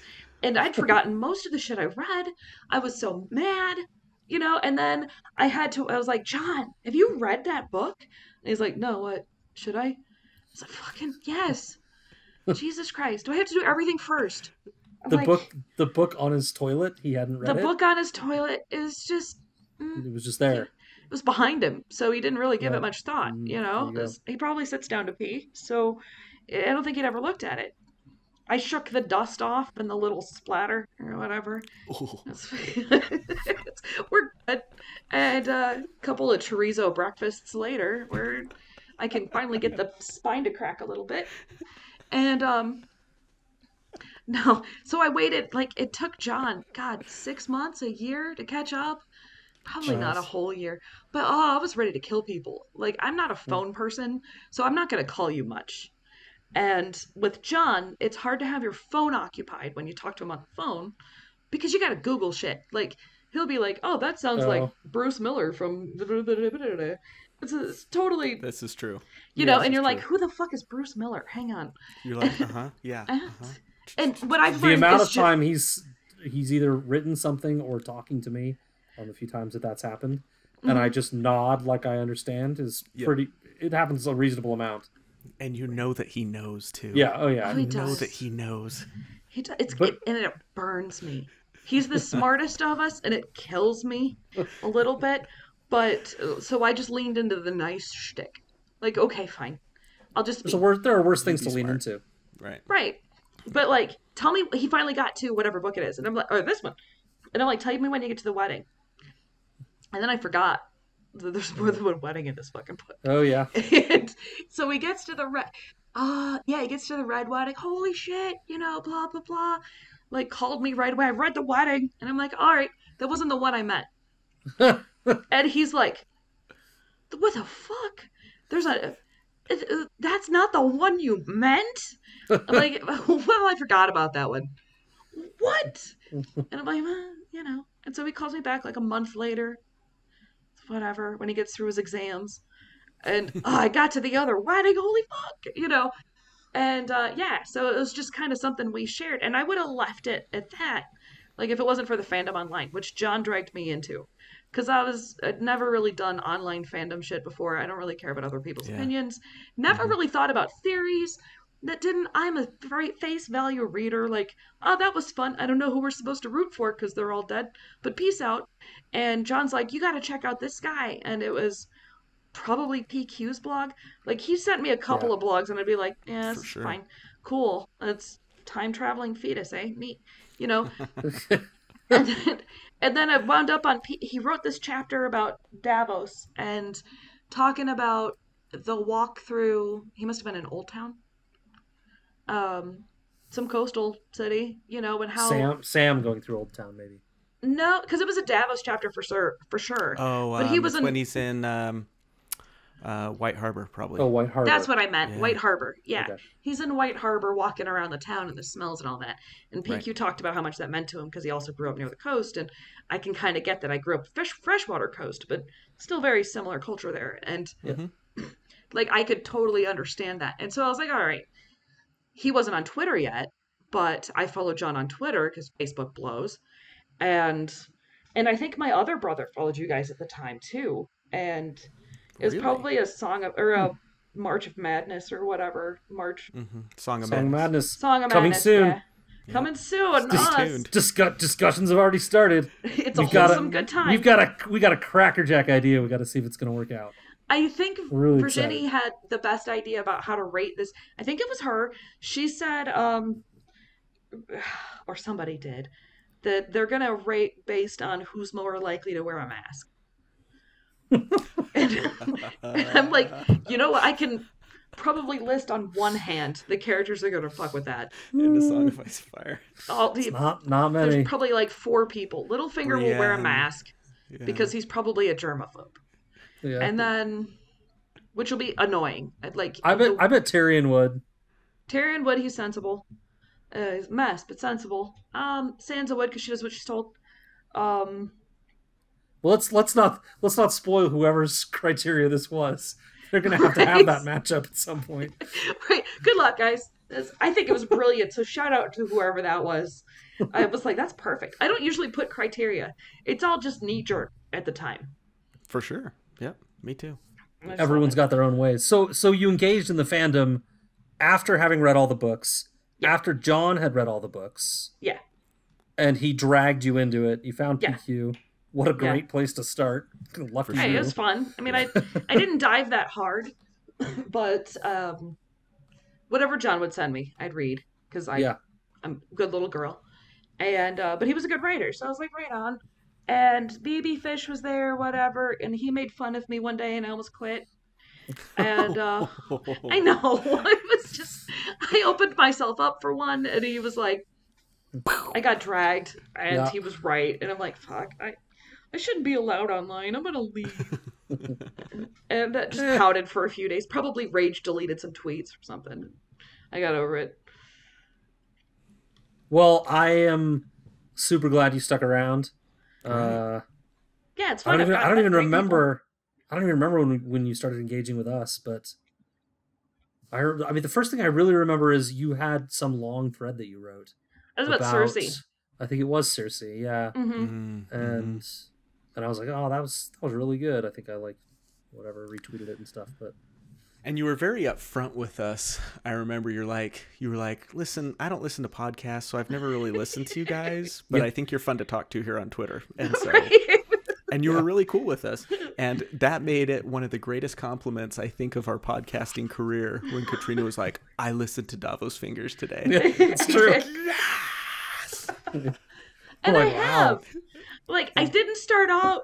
I'm really bad at it, right? So I started off with, like, I'd listen to the first 10 minutes and, like, the end 10 minutes. Because I've read the books. I don't need you to read them to me. But I love listening to you guys shooting the shit. It's the best part of every episode. We're like, I know what happens to Bran. It's fine. Nobody needs my take on Night of the Laughing Tree. But... They're about to get it anyway. You're about to get it anyway. It's going to be super deep. And, but, you know, it was a lot of fun. And then it was like having company. I'm the third kid, right? And so I'm accustomed to sitting near men talking. And like, I'm audience. It's just this third kid thing. Uh-huh. And so I'd had you guys in, and it eventually became I'd forget to hit that skip 15, or Mm-hmm. skip 20 or Aw. whatever it Yeah. is. Yeah. And How you'd cool. just be going, and I'd like zone in and out as I'm working. And I Right. realized, wow, and you guys had kept me company all afternoon. And then through this year, especially, there were a lot of long silences. So it became more of a, you know what, this is a part of my life that brings value. So I need to have it, I need it a little sooner than Monday.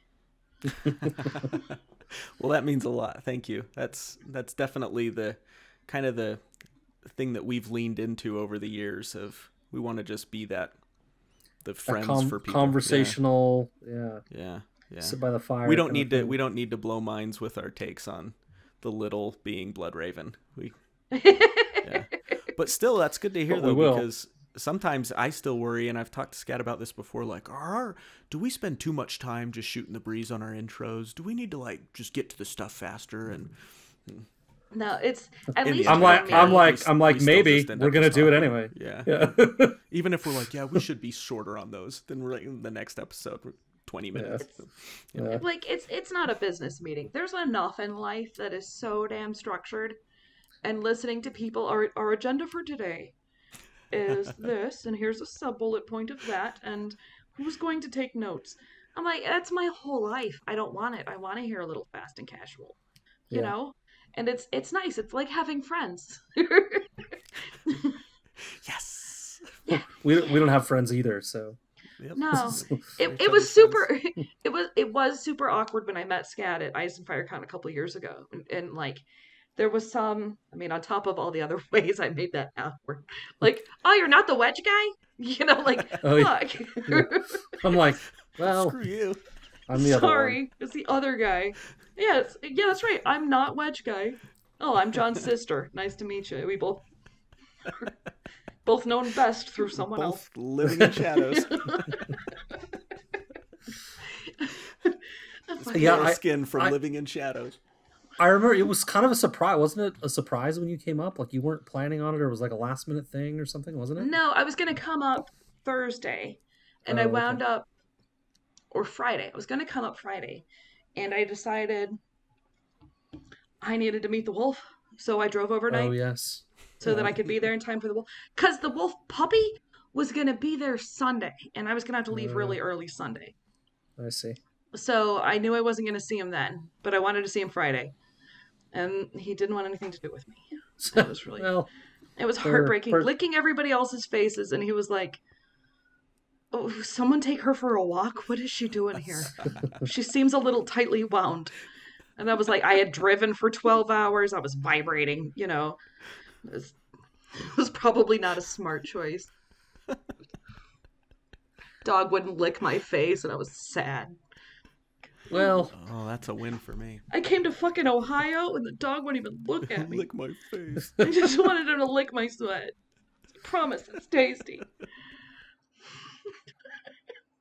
I don't even know where to go from there.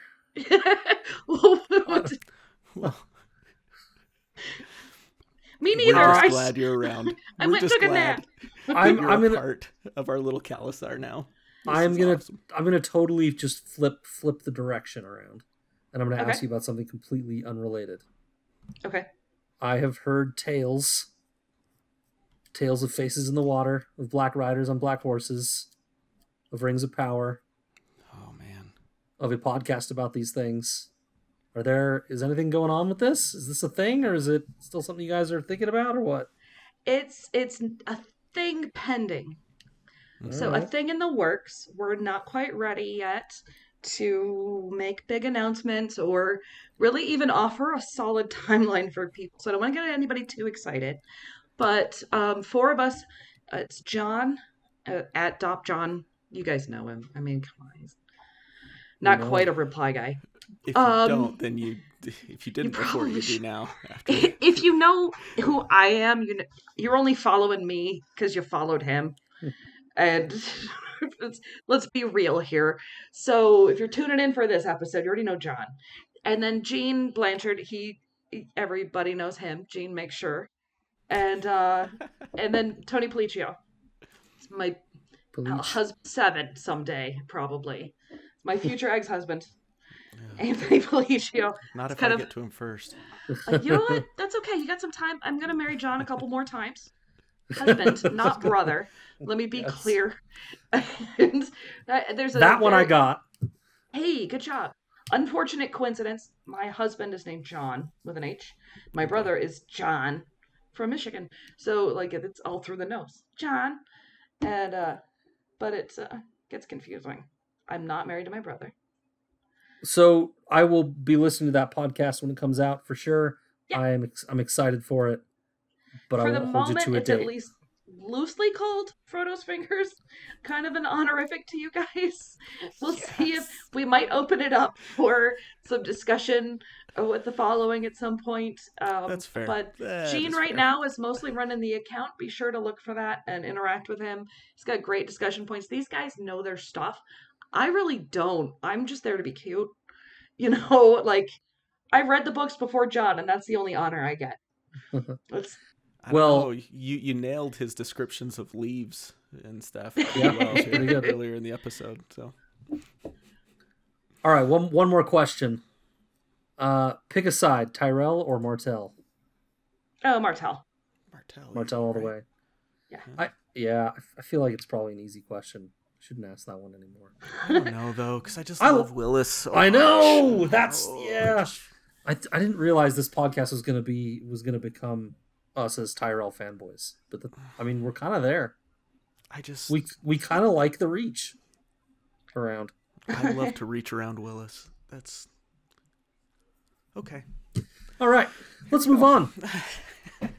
Let's dive into the story of the Night of the Laughing Tree. Okay. Where to start? Well, first of all, is there any question that this is Lyanna? I mean, can we just get that out of the way right now?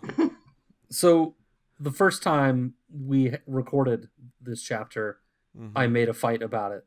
I feel like, I don't remember my exact thoughts, but I feel like I was trying to put up a fight in order to not, like, spoil too much.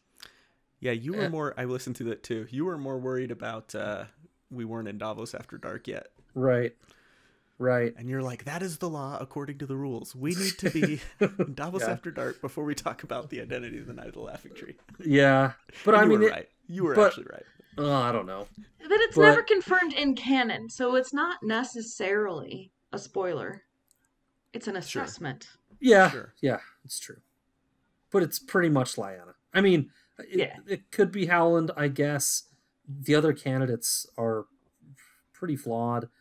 Honestly, the more I read it and the more I kind of got, Matt, your jaw will drop, the more I got into the religion component of this, I started thinking the second most likely candidate to Lyanna is some sort of magic shit from the gods, right? Mhm. Like answering his little call, prayer. and it's Yeah. nobody that we know. It's just a It's cold Figment. hands or warm hands or right. whatever. It's warm hands Jesus. McGraw. Yeah, the little with his pine cone. Did anyone see a pine cone brooch on this? It was a night? tree on it. I don't know how they know it was just. But it was a I think tree face. Lyanna is the obvious candidate, and the Yeah. one that makes the most sense. The Do you only think thing Mira that says, and go ahead. Sorry. Do you think Mira and Jojen, when they first heard this story, presumably from Dad, do you think they thought it was Dad when they first heard it, or do you think they were like? Do you think they picked up on? Oh no, Dad didn't do this. Yeah, like are they winking? Like a Right. certain Cranigman, wink, wink. Right. They might still think it's him. I mean, Bran even says in the chapter, he says, "I told you it was the Cranigman." He says it like 2 or 3 times where he's saying Right. that this is the Cranigman, and they don't correct him. Not that they would necessarily, but they might actually believe that. It's just us hearing the story we know. I think Katrina's asking though, do they know that it's Howland, that was their dad? Oh. there? No, what Yeah. I'm asking is, do they think their dad was the Knight of the Laughing Tree? Oh, okay. Yeah, okay.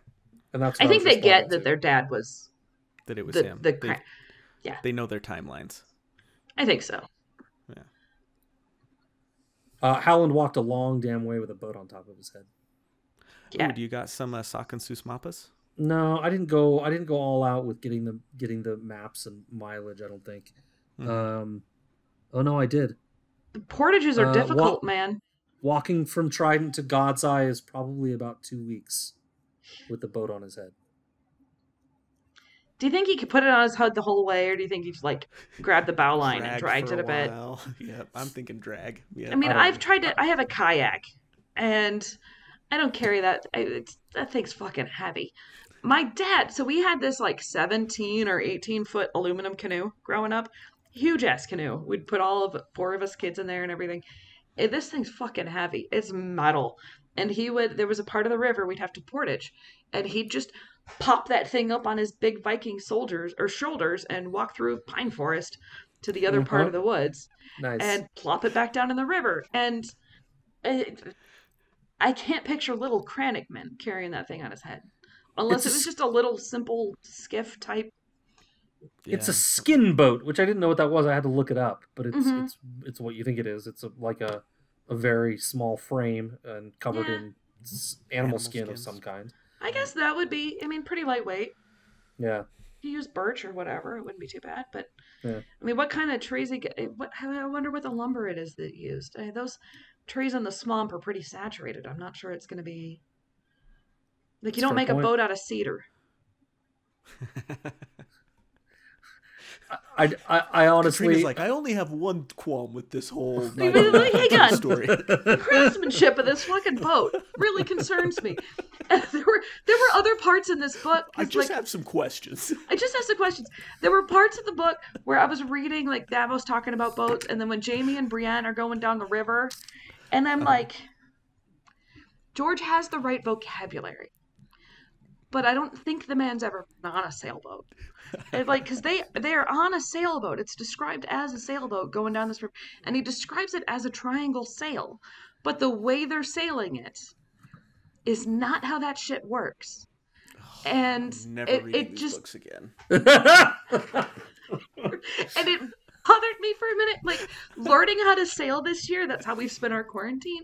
Yeah. Learning how to sail this year, man, I watch movies and I just get mad. yeah. Just Like get curious. I get mad. Like the scene in Game of Thrones. I know you guys don't talk about the show much, but there's a scene where like the Greyjoy fleet and the Targaryens are all sailing to Westeros. Yeah, if you're going And to talk bad about Game of Thrones, go right ahead. Yeah. well, Continue, carry on. it's a mixed fleet of big squared sailed old I school remember, schooner yeah. type masts, and then typical sailboats with the triangle sails. So you get your jib or your Genoa and your mainsail, that kind of combination, and those are usually used for upwind sailing. And now they're downwinding, you can tell because the other boats are going downwind.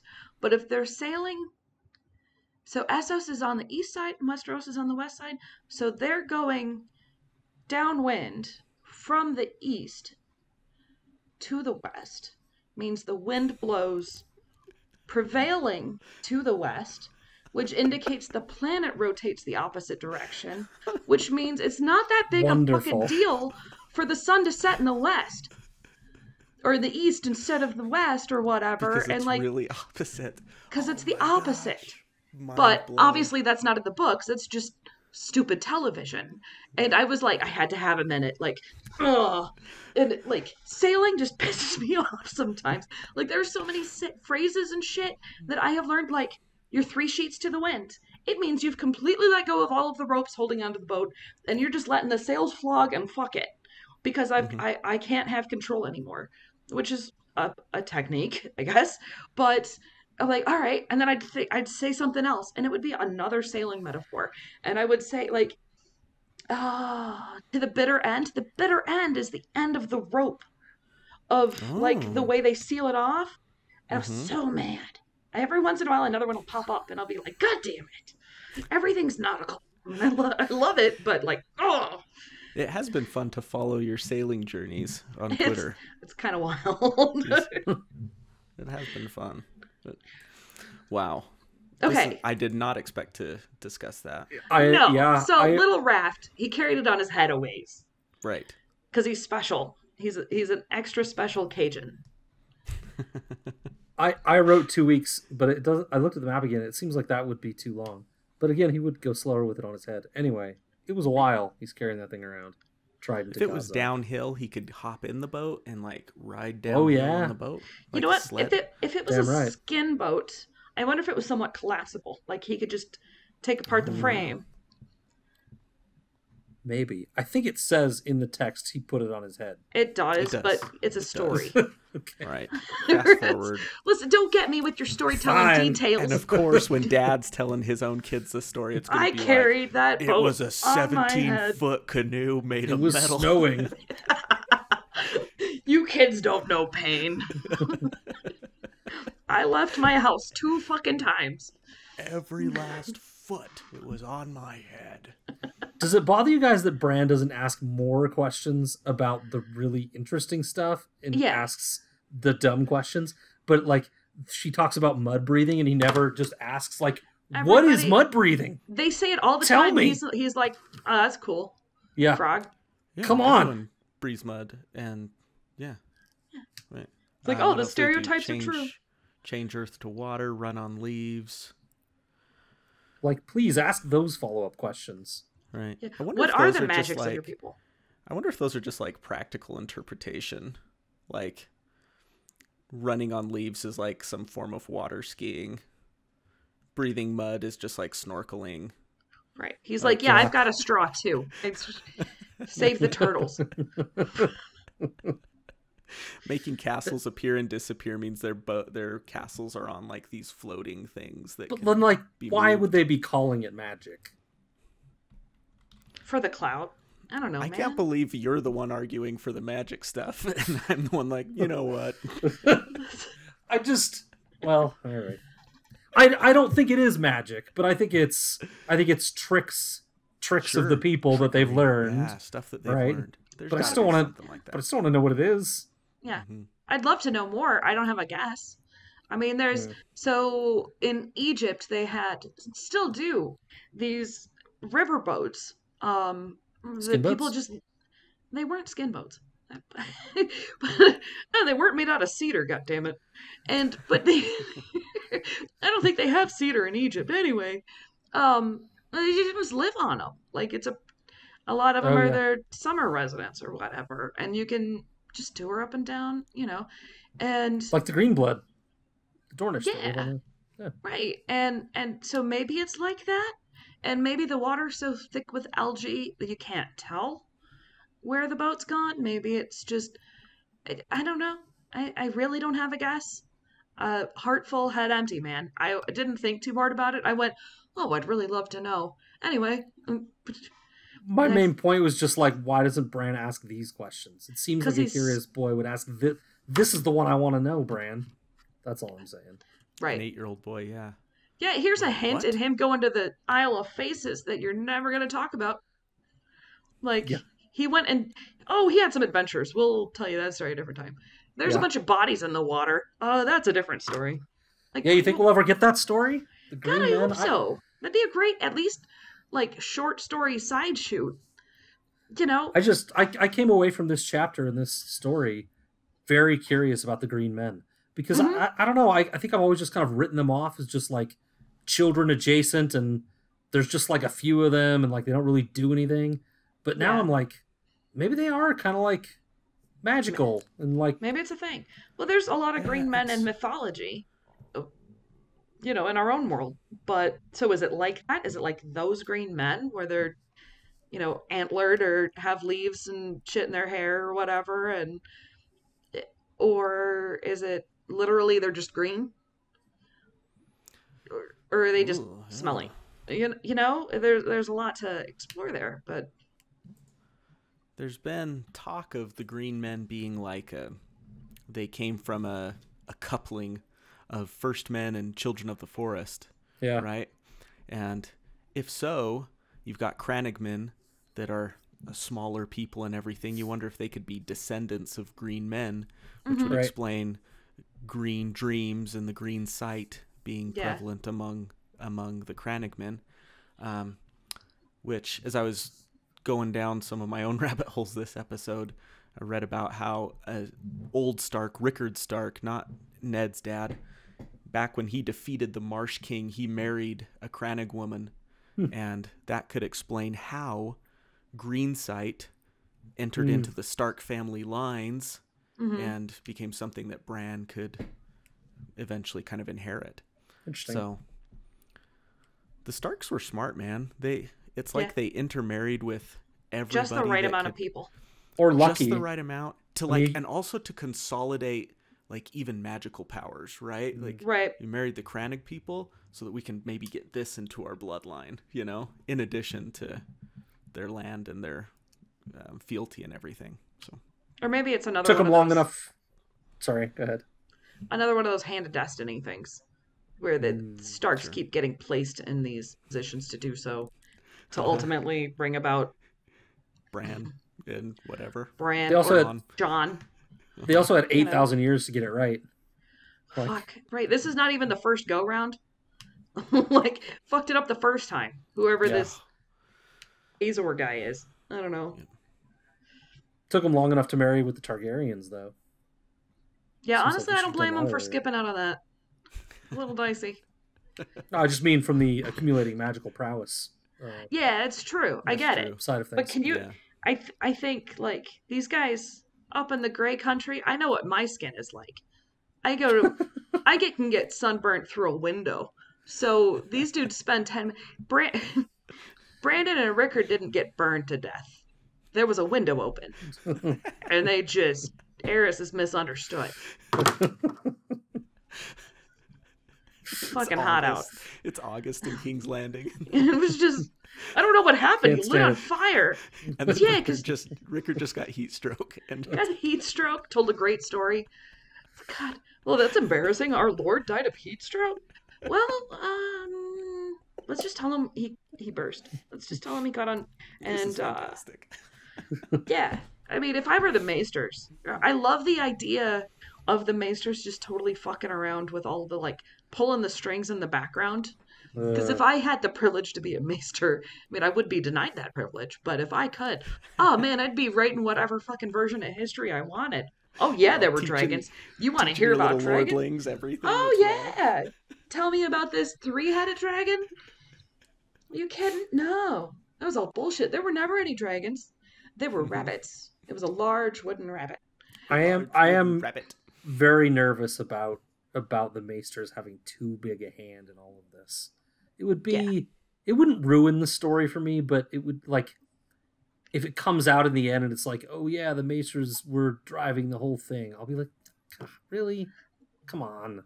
I think they're involved, but not for the good that they think they are. Yeah.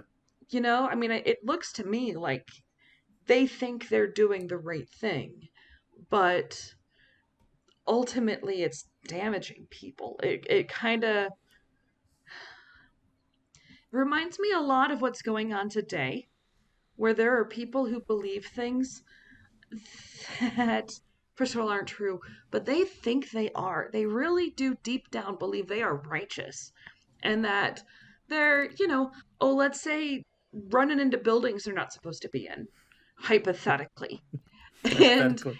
but some of them at least, most of them just think it's funny, but some of them at least really do think they're operating as directed by their God. And I think that particular perspective is lunacy, but I think it's not their fault. I think they've been led astray. And so there's an ounce of innocence there because they just wholeheartedly believe in their cause. And But the Maesters aren't really sharing their cause. no, they're not. It's more like they're operating amongst themselves. Right, sort of like and Humana. operating in plain sight for this surface, right? Like they've got the laundromat, Yeah. right? Business, but in the background they're doing all this other stuff. Everyone Right. sees the laundromat, but they don't see everything else. Right, Right. like the little dudes that are in the dryer turning the wheel. I can never see them. I've tried so many times. Just I can hear them. I can hear their little claws. It sounds like Wow. change in that dryer, but it's those little know. maesters. It's I the don't know little what to say. maesters just spinning the wheel. Sometimes they get mad, and that's when it gets jerky. Jerky. Then it's time to sit on it. Why do you think Ned never told them this story? His family. Well, we've already established he's not much of a storyteller. I think telling this story just leads to more questions. And as soon as you tell this story, some questions might come up that start getting uncomfortable. with the secret that he's keeping. Yeah, I think Ned's a hardcore truth teller. And we see him a lot working really hard he might omit truths, but he doesn't really lie. He's very uncomfortable with that. That's against his code. And until the end, and then it doesn't pay off, you know? And, yeah. Also, like, we were talking about Ned being a storyteller or not being a storyteller, and, like, as I'm thinking about it, he'd be awful at this. Oh, yeah. He wouldn't lay any of the seeds that are like, and the Mystery Knight came out, and he was small, he was short of stature, and like Brand's guessing. Like, as soon as Brand guessed, he'd be like, "No, it wasn't the Crannogman, it was Lyanna," and he'd just like spoil all of the layers. Be a spoiler. It'd be like Lyanna decided she was going to fight. Yeah, Lyanna went and found some armor. It would just be a series of bullet points. Yes, exactly. Yeah, he wouldn't do the cool Westerosi thing. So something I've noticed about this whole world is that everybody refers to each other by the sigils, and it's something we don't have here on Earth that's common across all cultures, where the way we refer to each other, but they all like, oh, the tigers and the elephants at our march, blah, blah, blah, or whatever, and there's a wolf walking in the woods. And there was the shy wolf and the she wolf and the he wolf and the whatever the hell. And Ned would be like, it was me, there was Brandon. And what's my oldest brother's name? Rick? Brandon? He'd skip all the dancing stuff. Yeah. And the song that Rhaegar sings, he'd skip it all. He'd just be like, he showed up to be a champion. He'd probably even skip all the ransom part. Right. Like, this little guy got his ass kicked. Oh, Lyanna saw it. Yeah. And she was like, oh, that's not cool. You know how Lyanna was. Yeah. Because I definitely talk about her all the time. Yeah. No, Dad, we don't. You never mention her, ever. Never mentioned it. Other than sometimes, she was pretty, I guess. I don't know. But back to the question. So I think as soon as he starts telling that story, questions start coming up about Lyanna and what happened. Somebody's eventually going to connect the dots. She met Rhaegar when he went to look for her, or which is where I think they really fell in love, when he went to look for her and said that he didn't find her. I think he really did, and brought the shield back. Yeah, we talked about that in our episode. I agree. But as soon as that stuff comes out, it's harder to hide the truth of the rest of it. And agreed. That's where he's got the result of all of this living in his house with him, right? Yeah. And his wife really doesn't like him. So yeah. Right. And I get his reasons for keeping it secret. I get it.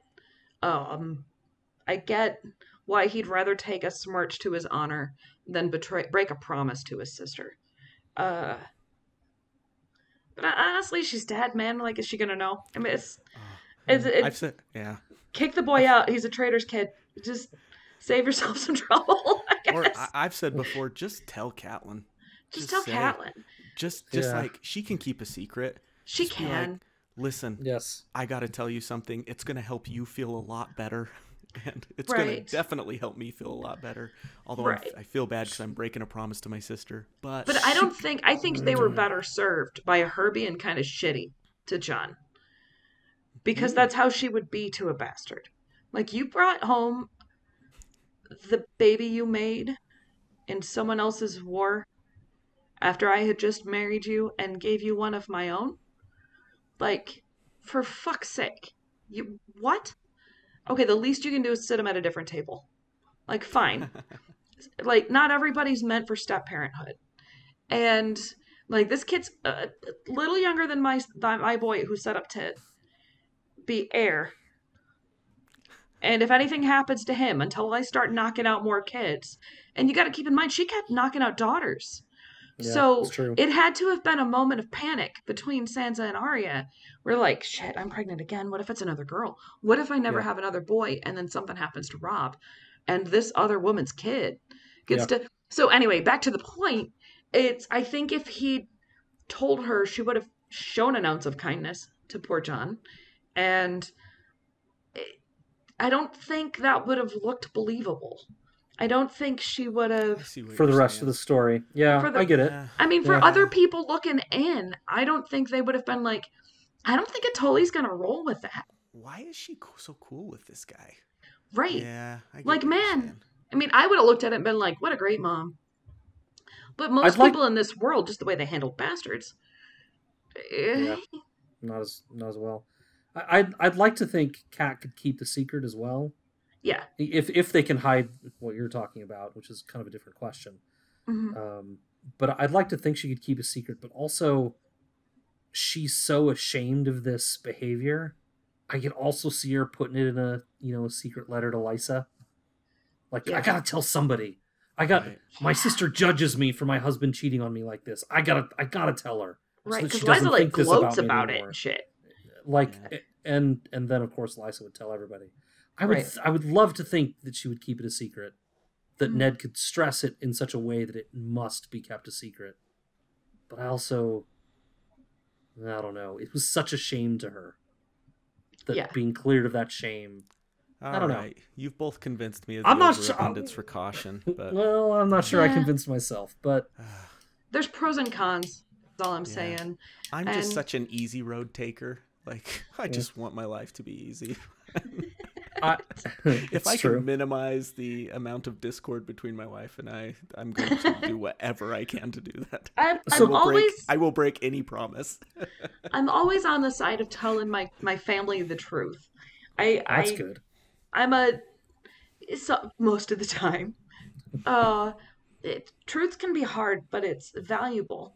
But Robert, that guy would not have done well. And then you'd have to have that awkward conversation. Like, no, I'm not sending you to the kid for you to kill him. No, I'm not. Yeah. Well, please. No, I'm not sending you to this kid. Come on, man. It's fine. I'll come in. And then rebellion, right? You get a repeat of Robert's rebellion, right? Yeah. Right. Yeah. And now he's killed all your kids. Where Jon Arryn wouldn't send kids to King Aerys. Yeah. Right. Tell me, we're a little bit off track here, but tell me what Ned's story is for Jon. So it's Willa, right? Is what he says. That Willa is Jon's parent, supposedly. I don't even remember if he said. Well, that's what he told. He said it to Robert, but I don't know if he ever told Kat. Like he told somebody because that one little boy is like, "Oh, we're milk brothers." Well, that's kind of where I'm going. Willa is a wet nurse at Starfall, and Jon and he were milk brothers, meaning Willa gave milk to both of them, implying that Willa was Jon's mother and gave him her milk, and then stuck around at Starfall. But was she at Starfall before? For this timeline to work out at all, I have to think like Willa was actually traveling with Ned for the end of the war or something. Yeah. And then went to Starfall and stayed. Do we have anything? I looked. I couldn't find anything. No. I think that the Starfall connection obviously goes back to Ashara Dane. Right. And what she might have been in on. And... obviously her suicide. So did she take some sort of secret to her grave with her too? I don't think the timeline matches up, but I think that there's pieces to connect there. I just don't know where Willa was. It also never made sense to me that Lyanna is like alone at the Tower of Joy. Like maybe Willa was there with Lyanna at the Tower of Joy. Yeah. Because like otherwise Jon is, I don't know, however long it takes to get from Tower of Joy to Starfall after they rip the tower down without any milk. Maybe they had a starving. Yeah, maybe.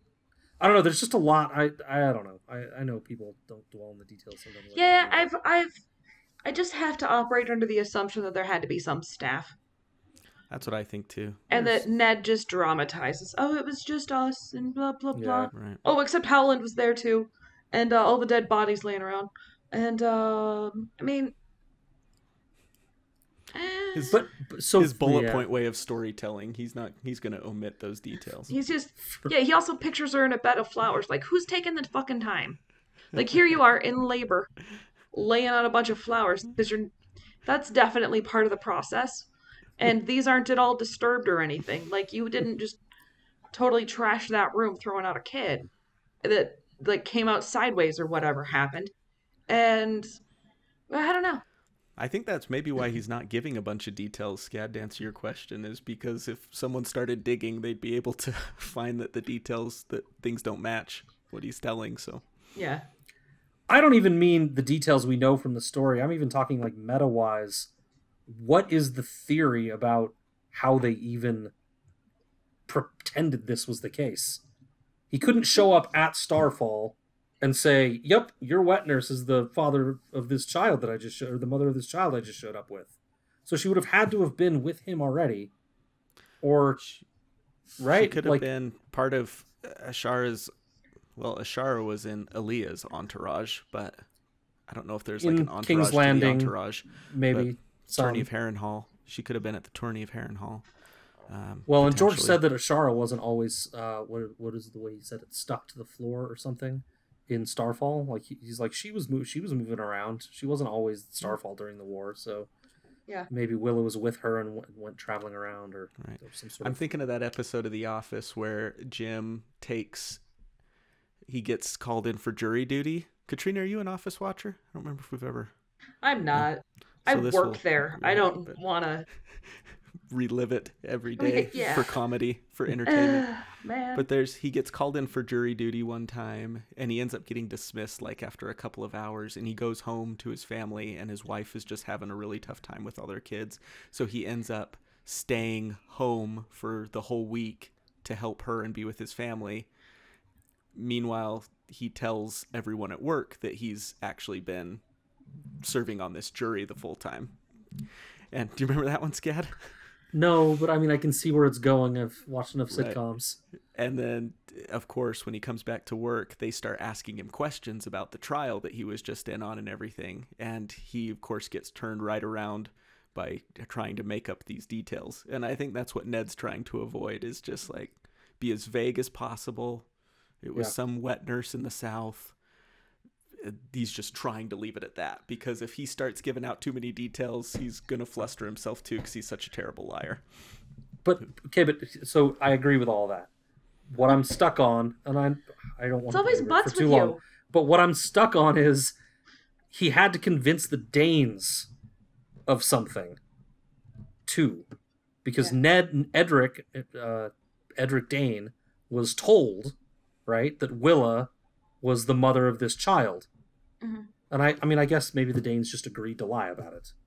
But I've wondered, actually studying up for this episode, if maybe one of the reasons that Ashara decided on suicide was because she couldn't live with the weight of this secret or something like that, of knowing what she knew and everything. Yeah, I've always kind of wondered about that, because, like, if John died, I'm not throwing myself out a window.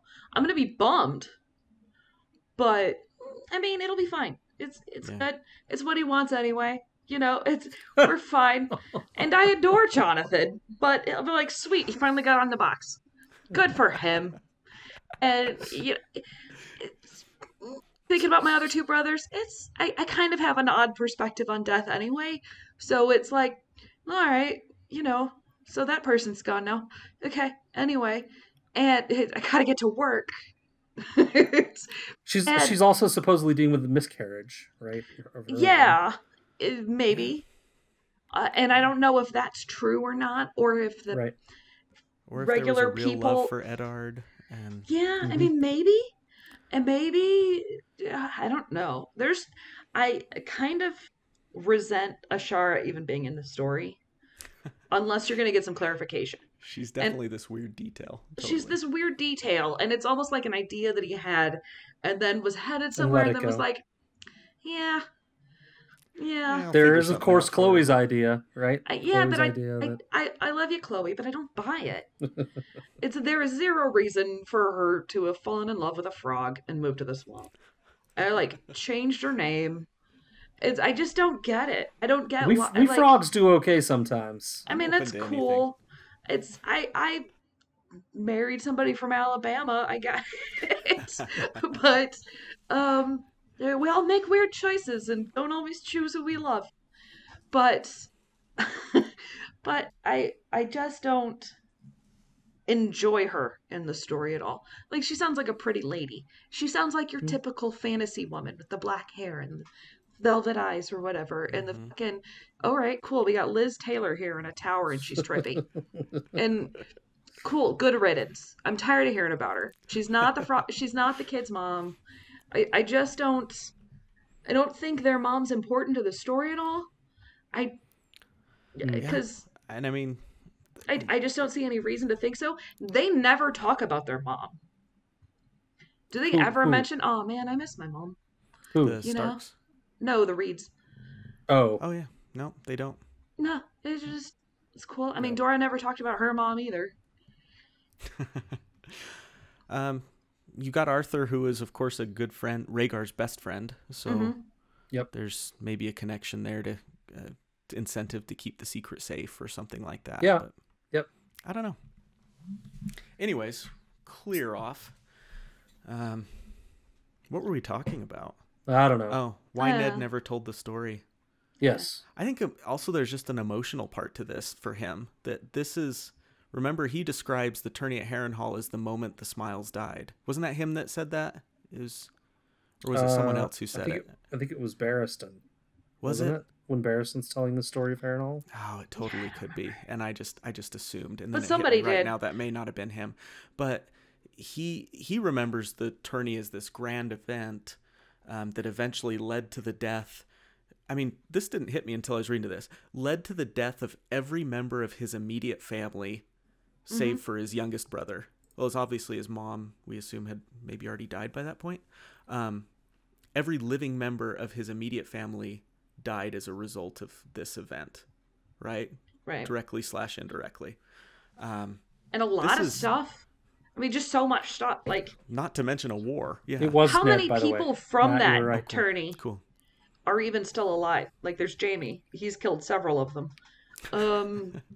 But this is a tough memory for him, probably. Yeah. Whereas for Howland Reed, this was actually a very sweet memory. It's a moment. This was the when- summer of '69, man. Yeah, this was an adventure It he really had. is, right?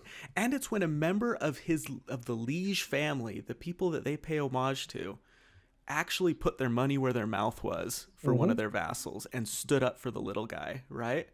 And that's a cool story that you're going to go out and tell people. Like, Well, maybe Yeah. he's so literal that it's like, yeah, I went to this. I guess that was the tourney where I met Holland. Anyway, food was a bit shit. It was like, did he even do Robert- anything there? Like, it was like, yeah, Robert was I a don't fucking know. Well, maniac. Got I didn't supposedly see he- much of my sister. Supposedly he fell in love at that tournament. So Yeah, I think it but was. him I think and it was a everybody else. story. he was I think it crushing on was- Ashara. It more is a scarring one that Yeah. For sure. dredges up a lot of stuff for him. Yeah. And so yeah, Do he you wouldn't tell it. It did cross my mind. Does he even know that the Knight of the Laughing Tree was Lyanna? Because that guy's dummy thick too. Like, I would assume that all the Stark boys knew that that was their sister. They're like, "Where's Lyanna?"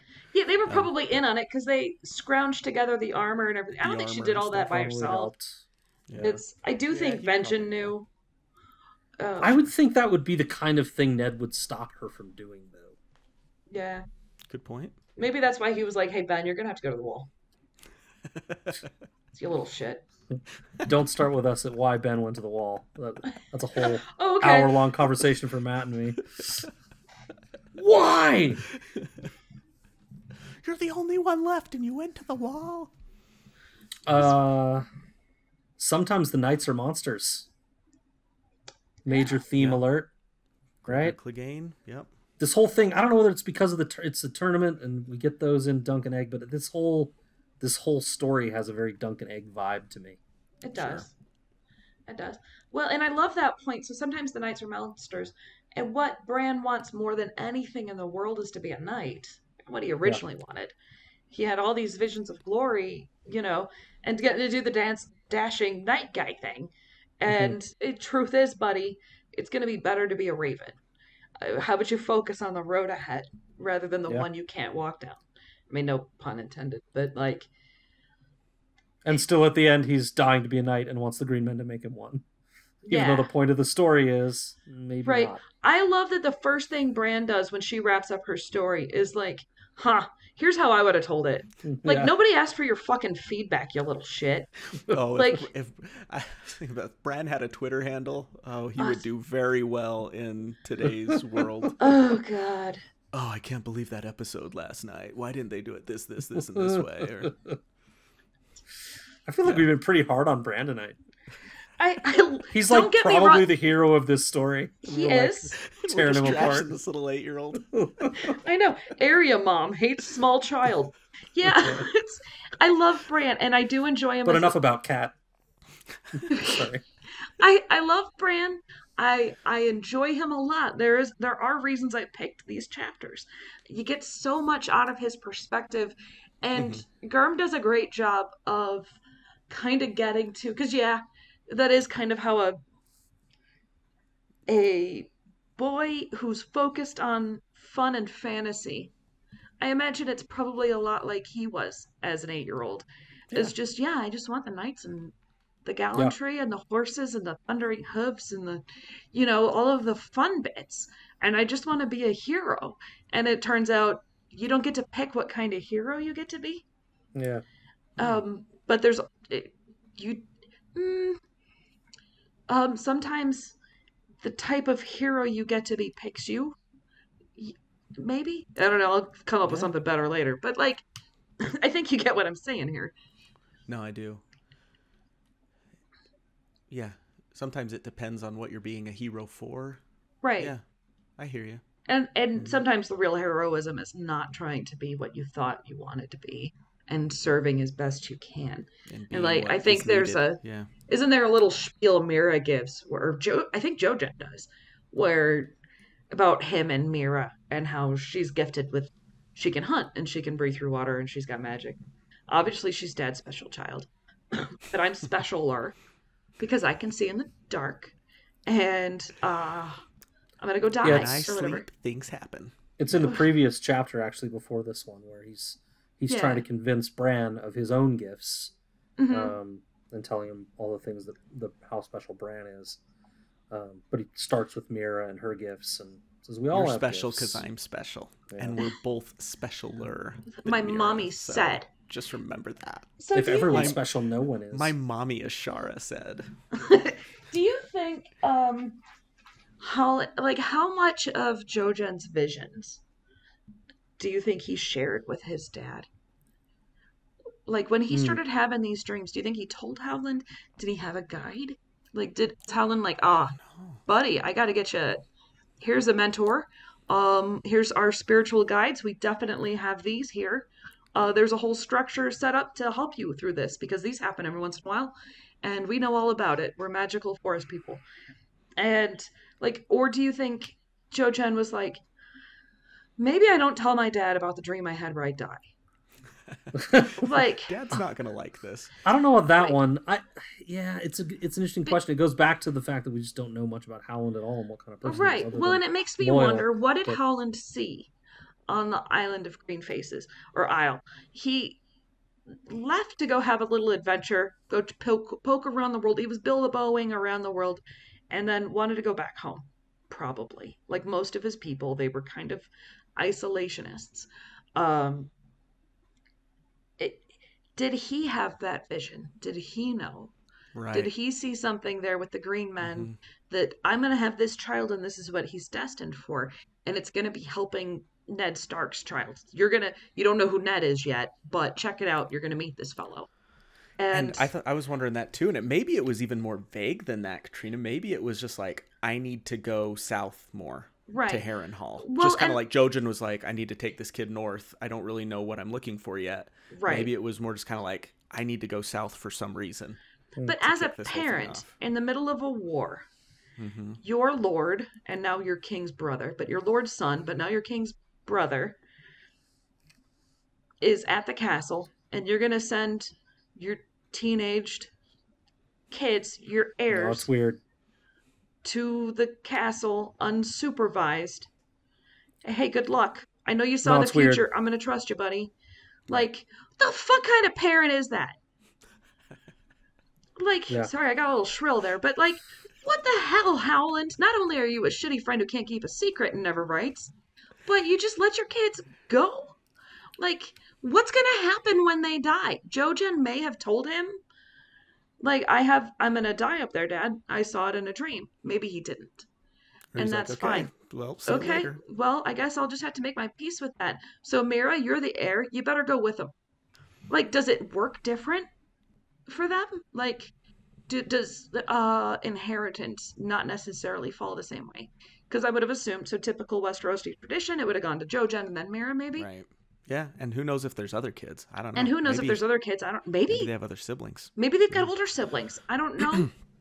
The ages check out for Mira to be the oldest, but fine. Yeah, maybe they've got a little one. They never mention it. Maybe Howland saw this as Jojen's adventure. That like Yeah. Howland went on an adventure, Jojen needed to do this too. Maybe it's a rite of passage type thing. Maybe, or maybe it's because I wouldn't have sent Mira. I would have sent somebody who, like, a little bit more Oh, muscly. she's pretty capable, but She's very yeah, capable, but I would she's not have. wiry. I would not have ended my house to do it. Right. You know, No, I get mean, what I you're don't saying. know. Yeah. I don't know how clear a vision they had, but I don't but let my maybe kids he walk There's- around the saw. block. I mean, There's yeah. But maybe that's what he There's- saw, is that your guys are doomed, but it's going to be doomed to a greater cause. And okay, well then, how do I help save the world? Save the cheerleader. Sorry, that's a really old joke from a TV show that sucked. There's something weird going on. Howland is not that old. He's 35, 40. He's Ned's basically age. Ned's age. And he's electing to basically put himself out to pasture and let his kids do the dirty work instead. There's something else going on. Yeah. Go ahead. That's what just came into my head too, Scad, is it doesn't make sense unless there was something more important that he knew he needed to be doing right now. Well, Yeah, and maybe because there's a war going on right nearby, maybe he felt like his kids would be safer at Winterfell Maybe. than this close to the front lines. I mean, because Yeah. they didn't know Theon's going to happen, right? Like he later has that dream about the water all around around Winterfell, but he maybe hadn't seen that yet, and maybe Yeah. he thought it was better off. Sorry, Scad, though. I think you had a further thought and I cut you off. No, I'm not. I mean, I'm not really going anywhere specific with it. Just that it seems, okay. So Howland's story has reeked from day one to me. I mean, he is super loyal for the rebellion, does all the fighty. Is Ned's best friend or whatever. He comes back to the Neck and never leaves again. Mm-hmm. His best friend lives, a few days away, and in 18 years or whatever it is, he never comes to visit. He never goes to see him. He never leaves the Neck again. My in kind of 18 friend. years. Well, Yeah, right on. maybe, but there's Like, but maybe that's not so bad. Just, but something happened in between that. yeah, The Greyjoy Rebellion happened for one, that's true. and he didn't do it. He didn't participate in that, which maybe they didn't need him, or make whatever argument you want. But he wasn't there for it, and he, it says, I think in the wiki somewhere that Ned would send him letters and stuff, but they never saw him again. I feel like there's something, like either there was a falling out, or there is a secret he's keeping, or there's something else going on with him. I'm sure other people in the fandom have speculated, and I just haven't seen it or whatever. But there's something else going on with Howland that he's having his kids do this instead of him. That's my opinion. And Yeah. and I do think Jojen probably did tell him about the dreams. I think Howland is a very spiritual guy. I think his time on the Isle of Faces, getting the gumption to go on that journey, or maybe he had a dream himself, like you said, Matt. But his time on the Isle of Faces, it says that he prayed, to that Isle of Faces during this Night of the Laughing Tree story. Right. I think he's a man of faith and stuff, and so I think Jojen probably did talk to him about it, and it's part of whatever's going on, that he knew he needed to send Jojen to do this. Yeah. And still stay where he is, and I don't know why that is, but there is something shady going on. Yeah, For we're sure. making light of him, but I think you're probably right. There's got to be something to it. Yeah. Yep. I like Shrill Katrina, for the record. I like Howland a lot. I'm fascinated by this guy. It's just as I started taking notes of it, I started thinking about it from a mom's This doesn't add perspective, up. and like, It's but as far as like friendship, not visiting, and we're like, I haven't seen John since 2018, and I'm like, and that's Well, only Not so bad. 12 hours. It's like 2 he year- didn't 2 even years, come not to my 20, Zoom but- Thanksgiving, you know. Scad and I see each other in person like once a year when we give each other our Christmas gifts. Yeah. And we live 7 minutes away from each other. So, we used to go to lunch and stuff before the pandemic was a thing on yeah, occasion. every once in a Once while. once or You twice at a least year. talk Yeah. more often. Like, We my- do, but this is the only time that when we do these episodes with Mhm. guests like you, is the only time that we do like video chatting even. Normally it's Right. just, we just do audio. Yeah, I think Yep. you guys said something about that in a recent episode. Something about We we don't usually look at each other while we do this. Yeah. Like, it's Who weird would when you want make to? eye contact, you know. Yeah, it's Scad doesn't like eye contact. It's kind of a thing. It's like I had a guy tell me one It's time. not a thing. I I had look it- this way because that's where the video feed is. I was On making this a screen. sexual joke, Scad. Oh, I had a guy. it's tell hard to me make one- eye contact when my head is in a pillow.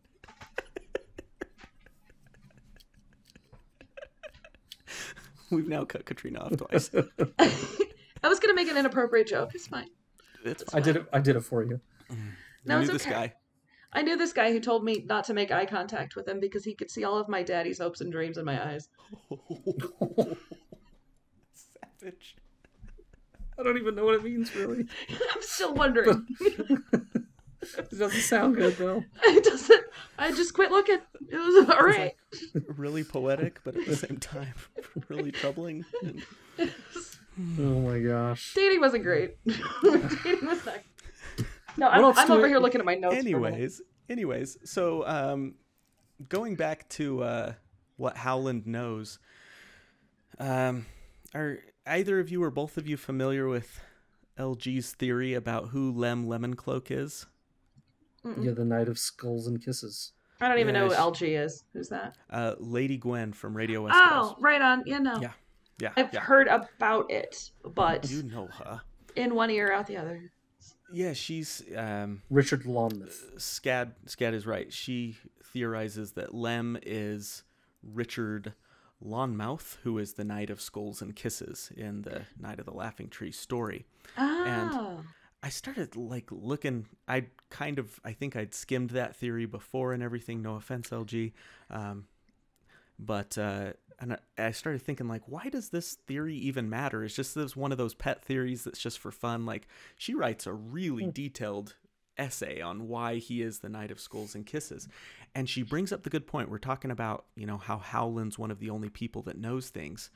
Lonmouth was one of Rhaegar's close friends, and they call him I think it's companion is what they call him in the text of Rhaegar Targaryen.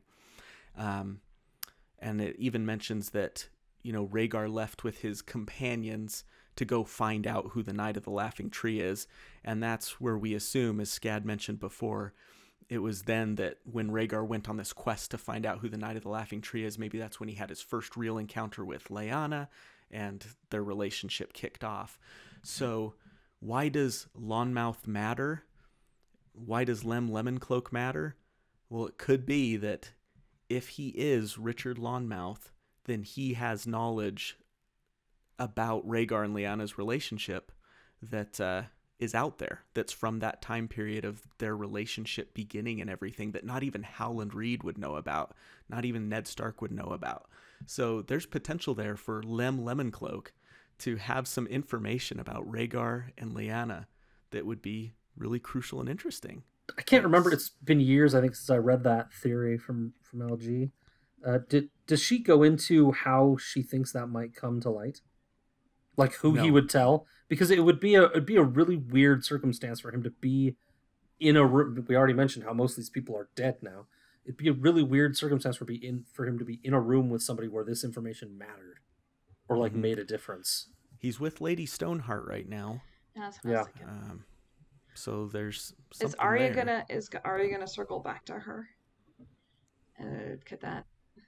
Who knows? I don't know, man. Good. But- He also Yeah. was friends with Robert Baratheon, not as close friends, but Robert Baratheon was his liege lord. Drinking buddy, at yeah, least. and drinking buddy. Yeah. But yeah, yeah, he could. It's possible that he's got that information about Lyanna. At least some insight. Yeah. Drinking buddy, but never told. What a guy! Like never Yeah. coughed it up to Bobby. That's a Good dude. point. That's a good fella. Like Good point. way to keep your Yep. mouth shut, Lem. Yep, he ain't no snitch. He's got Also- two principles. Don't tell my friends secrets, and I'm not kissing the little dwarf lady. Ooh, I wouldn't either. I'd give her a smooch just on the forehead. Just one little smooch. Here Just you like go. a really quick one, like, oh. Blech. What happened to these Went boys? Apparently there was like 4 Went brothers. Did the House Went just get decimated? I don't remember you'd anymore. think- Something you'd happened think to that, him. like, I with just because everybody 4 from sons Hair. and a daughter, there'd be all sorts of Wents running around since then. And then Well, I there's think none. they lost Harrenhal, right? Because they were on the side of the loyalists. Yep. So I think they got it straight. I'm making it up a little bit. I'm pretty sure that's right, but I think they lost Harrenhal after Robert's Rebellion, and then I don't know what happened to him. I guess. I'm Yeah, googling there's- real quick. They just, I was reading about them on the wiki, and no one really knows what happened to them. They kind of just disappear from history. But there's still one. There's one in the Kingdom. There's one left, Winifred Went, who's married to a Frey, but has never had any kids. Huh. So Curse of Harrenhal, I guess. But Yeah, Manisa was Hoster's wife. So yeah, Catelyn's mom. Yeah. Yeah. Oh, that's right. I forget about that. Yeah, she's half Went. You Kind of an interesting thing. Like House I have no Went idea. just kind of just is like gone. Right. Maybe they all died in Robert's Rebellion. I don't know. But Yeah, it doesn't seem like a family of good fortune, for sure, mhm. given how every single one of them went. went. Went. Went. You have to say it like My that. boss says it like that. Went. Where did they go? Ooh. I just Who? shudder every time. Oh, me too. And then I was thinking, well, you're saying they were down on their luck. I was like, no, these guys were rich. They threw this huge tournament. But we've got the Southern Ambitions theory out there that says that possibly they could have been financed. That tourney could have been financed by Yeah. Rhaegar and to Yeah. potentially be their Right, meetup because they were all to discuss. there was going to be a because that was hinted at more in one of the other side books, right? It was Well, going to be I don't remember which one. I guess it Part must of the have been histories, World. I think, Yeah. Eris suspected that Rhaegar was using this tourney as a way to gather lords together to talk behind his back and plan Yeah. kind of to supplant him or something. Family And- history. Shit seems to Which get could real have at been true. tournaments for the And- Targaryens. It could have been true. Rhaegar went to visit the Wents before the tourney, and could have financed the whole thing. Or Yeah. Right. What do you think? Do you think Rhaegar maybe could have been doing that? absolutely. Yeah, sure. I Why think not? so. I think I buy into that theory. Yeah, I think I do too. It's you got to figure out what to do with that guy. Like, Ares was not good, He was a and mess. and it sounded like, as much as I don't agree with all of Rhaegar's choices, most of Rhaegar's choices, I do think he had the good of the realm in mind, and he was definitely propelled by whatever his sense of doomed prophecy was, that Right. something's coming to end the world, and that is not it. Like, we He's cannot not let gonna do it. Yeah. this guy's got to get out of the way. He is going to destroy us, and then whatever this greater problem is that's coming is only going to be worse if he's still there. Sure. I feel And like even for I the think- last. Oh, go ahead. Even if, like, he didn't necessarily know that the others were coming, maybe he did still see. I do think he was good enough to know Dad's got to go. This guy's paranoid, crazy, killing people in He's horrible gonna ways. run the realm into the ground. Yeah. Right. Mhm. This is going to be the end of our house. I do wish he'd thought to have his brother and sister get a security plan together or something. Just do something, man.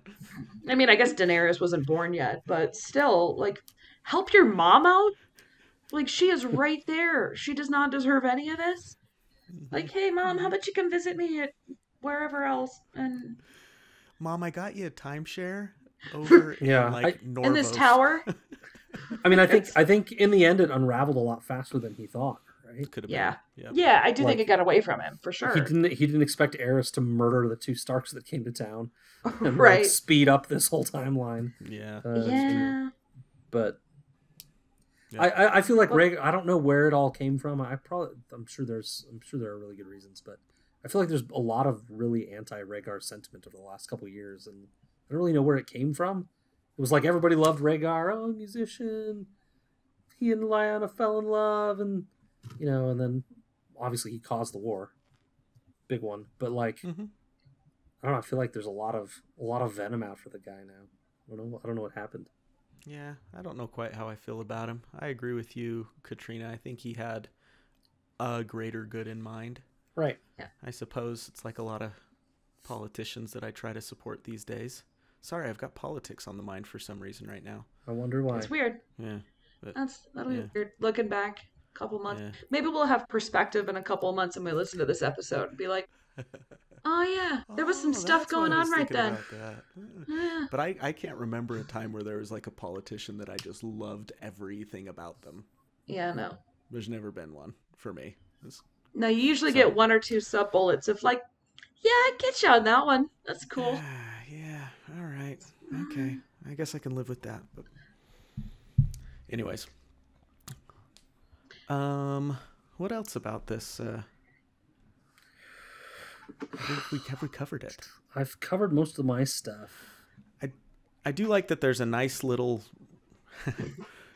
the theme to this chapter. This chapter is divided into 2 sections, as we've mentioned, but they both come back to the Starks upholding, as they call it, this social contract with their people, right?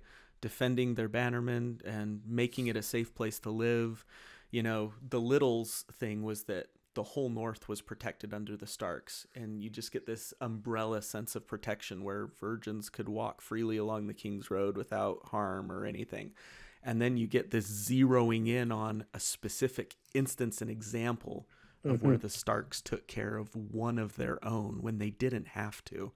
I mean, not only did Lyanna stick up for him, but then Benjen found him some clothes to wear to a party, and Eddard invited him to stay in their tent. And Meanwhile, where are we're the cool with parents? him.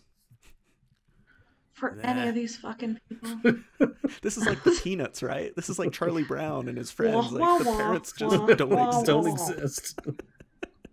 Just fucking legs. It's like Rickard Rick- shows up long Rickard- enough to get heat stroke. I mean, Rickard should see them come into the tent and be like, "Who beat the shit out of you? Are you okay? Like, let's get you to a doctor." Nah, it'll be fine. Just put a butterfly band-aid on that shit. You'll be good, kid. Hang in there, slugger.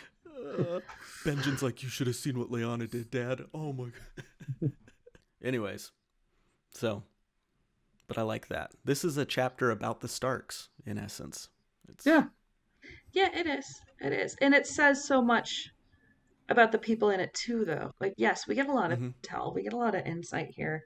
But I think a lot about the 4 people that are walking together as they're sharing these stories. You get to spend a little time walking next to them. And, like, I think about my little emo frog kid. And because I love Jojen. He's one of my favorites, too. Just love this little Mr. Doom and Gloom. And, like, to know one day he woke up and knew I am the doomed sidekick in somebody else's story. And, like, how That's much of beautiful a way of saying that. bummer is that? Like, I don't even, okay. I'm not the hero. I'm not Yeah. the hero. I do get to have some heroic effort here where I'm going to matter. And then I'm going to splatter and be fucking toothpaste one morning. But at least it's protein. I would hate to know that. And I think about Mira, who's watching her doomed little brother. Like, I think I was starting to talk about this the other night, but I've got a little brother who's disabled, and I can understand, or I think I could, what she has to carry. Because he was like, we kind of paired off. My older brothers were a pair, and then I was always just kind of left with Mark. He was my responsibility. Mm-hmm. And he was my first child. And I Mm. think about Mira walking this kid around, and like, that's what her life's about, is getting Jojen to and fro. And like, all right, I got to get him to Winterfell. Okay, now I apparently have to Hmm. walk him to his death. Yeah, to And his doom. the Wow. least I can do is feed him along the way. And, I kind of spent my childhood doing the same shit. Is like, just, all right, is this kid gonna die? All right. And just like holding his head up out of the water along the way. Mm-hmm. And it, Mira's really well adjusted. Mira's taken it pretty well. Mira's a healthy, hearty girl. But I remember at the end of wherever we leave them, and she's kind of fucked off a little bit. I mean, Jojen is either paced or not, but he's not around at the moment. And Mm-hmm. she's clearly unhappy. And yeah, I mean, this poor girl has a real burden. Like, your responsibility is to walk your little brother to his bed. And And what does then she what? do when he's no longer there? Right. If But he what is if he paced, what does she do with herself then? what Yeah, if what is her she purpose? what does she do with herself if he's not? Like, what does she do when she's done with this task? Whether he lives or dies. Like, it's the same thing. The mission's over. So you're going to go back now and just harvest frogs? Are you going to be cool with that? Are you going to. Was there some sort of marriage problem or promise involved way back in the day? If so, does she know that? Like, did Howland and Ned have a deal somewhere? I don't care. I don't think it changes the outcome of the story any.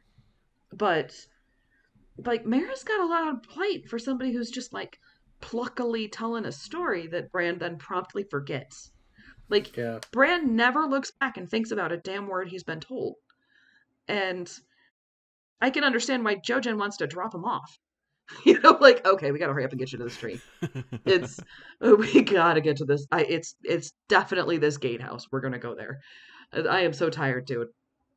And it's just a lot for these kids. And I mean, every person in this book is going through a lot, but and it's a dense book. Everything bad happens ever. It was the worst. Mm-hmm. I It is I feel so much. But Mara's just got this burden, and like, and she was the only one who's taught any practical skills. Like, there's got to be some resentment there. Jojen, yeah, he has these fancy dreams, so he doesn't have to learn how to hunt frogs. He doesn't have to learn how to use nets or fishing poles or breathe mud or any of that because he might have a seizure or whatever. And so she's got to do all of the physical stuff. She's got to, and maybe their society's a little bit more equal, but like, the expectations were clearly different between the two kids. yeah. And she did not experience the same upbringing Mr. Fancy Sleeper Boy did. And I just wonder how she feels about that because she still adores her little brother and takes good care of him and like just kind of shuts up and does what he tells her to when he pushes hard enough. But I just wonder, like, where does Mara go from here? How does she come back from this? You said a lot in there that I want Yeah, to sorry, I respond went off. to. I think Jojen is I think you said earlier about a sense of doom. I think he very much is okay with it. He's seen the future. He knows what it is, and he's okay with his lot. He's okay that he never got the training, never got to learn how to breathe mud, never got to do any of those things, because he is what he is, and he's just got that sense of that. With Mira, I get the sense more, not that she's not okay with it or willing to do her duty or anything, but like, she knows she could be more, right? Mm-hmm. And I think she's doing it because she's supposed to, but I think I'm not putting it very well. I think she's capable of more, and I think she knows it, but this is what she's got to do for now. But Jojen, I think, he's all about the fate shit, and I think he's fine with it. Yeah, I agree. I think that Jojen, and I'd be interested, I think you're both right, and I'd be interested to see what it took to get him to the point that he was okay with it, right? Like, there's that point that Katrina talked about where he wakes up and realizes, I'm not the hero, and then the point where we see him where he's resigned to it. What happened in between? In the middle. What mental battle did he, and emotional How long battles did it he go go on? through with himself to get to that point where he's like, okay, I can do this. I can walk to Mount Doom. knowing I'm not going to come out. And Mira, I see that one that she sees what Jojen's saying and everything. She gets it. She trusts him. But at the same time, she can't help but try to beat that fate and try to change those stars. And whereas he's resigned, she's like, nah, I don't know that I'm resigned to it yet. I'm going to try everything in my freaking power to, I'm still going to support you. I'm going to get you to where you need to go. And then I'm going to go down swinging. So, well, like, it's no different than talking to someone with faith when you don't have it. Mm-hmm. It's like they can tell you a million times over again that they've talked to God. And if you haven't, you're like, I'm glad, I support you. I'm, I can't behave that way. I didn't get that. Right. Mm-hmm. So it's kind of the same thing. She's living her own truth and going along with Jojen because that's what she's got to do. But yeah, she doesn't want to believe it. Right. She's going to live her own life according to what, what she's learned and what she knows. Yeah. I like that, living their own truths. Even though they're connected as a family and they have an emotional connection, there is their own realities and truths that they're living. I like that. Gosh, Katrina, that gave me a whole new way of thinking about these kids. I'm really glad you said that. And Scad, the points you made too, to build on that. So I think that's probably a good place to call it on such an introspective, call it done. Sad note. But womp womp. Yeah, I mean, it's fitting. Womp. Well, where are the parents? That is the theme of this episode. Where are the adults?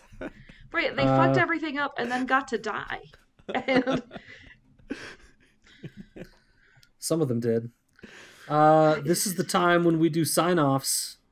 So we'll go ahead and start with sign-offs. Matt, you want to go first? Do I go first? Okay. As the year was ending, I love Counting Crows, so I've always got a song of theirs in my head, but in particular, their famous song, A Long December.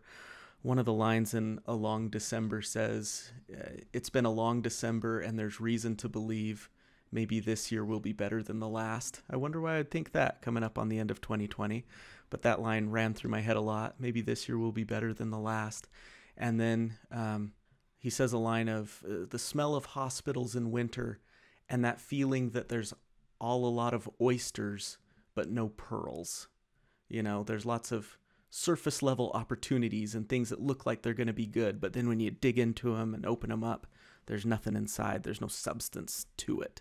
And I was just thinking about 2020 and how there were a lot of oysters in 2020.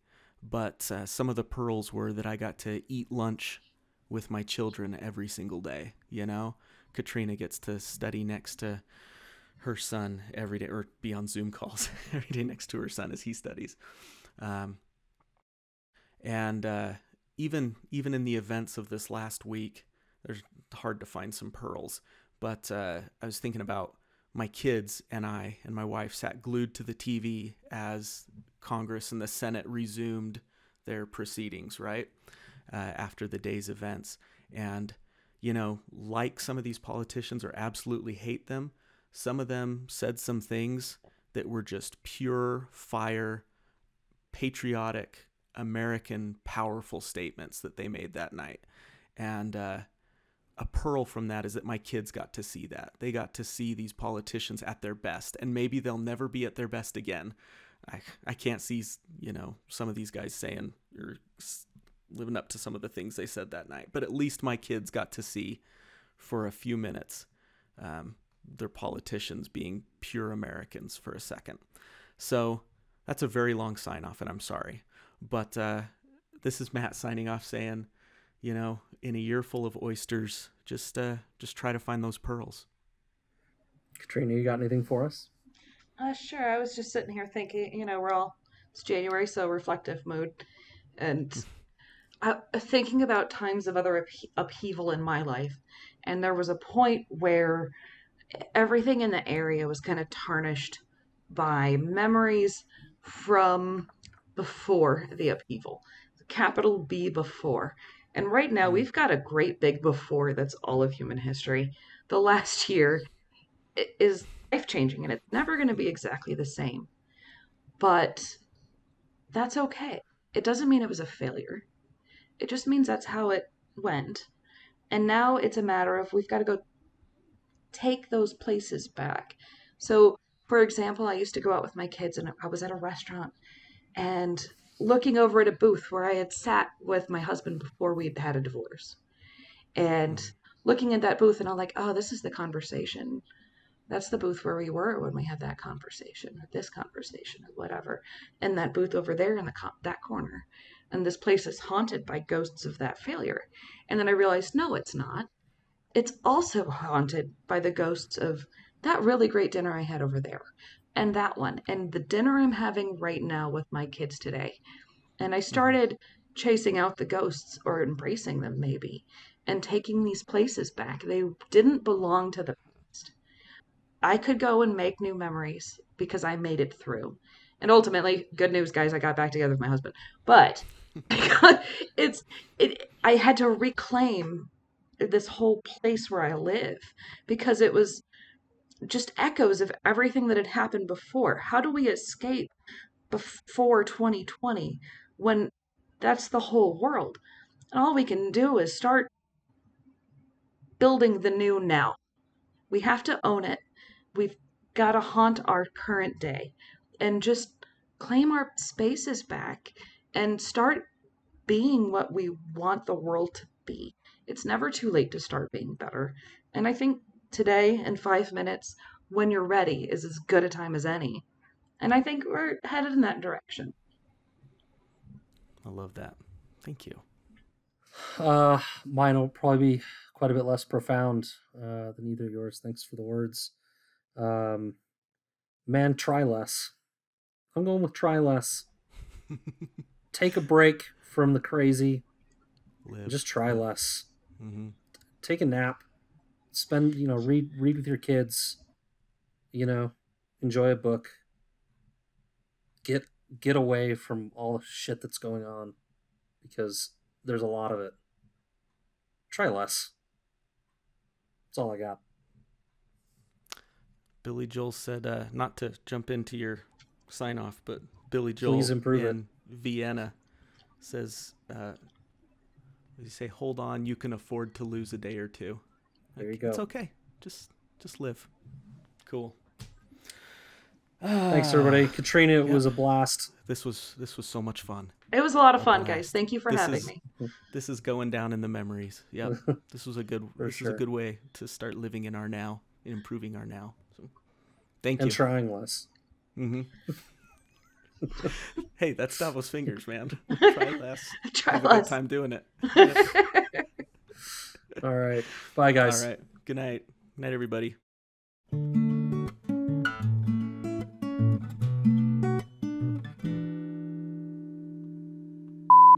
Impossible.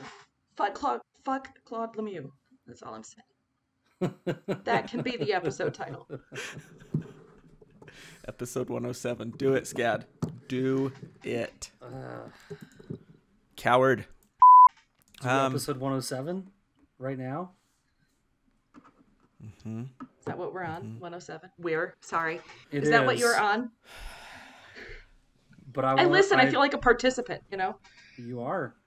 I feel like I need to pick a better episode title real quick. I forgot.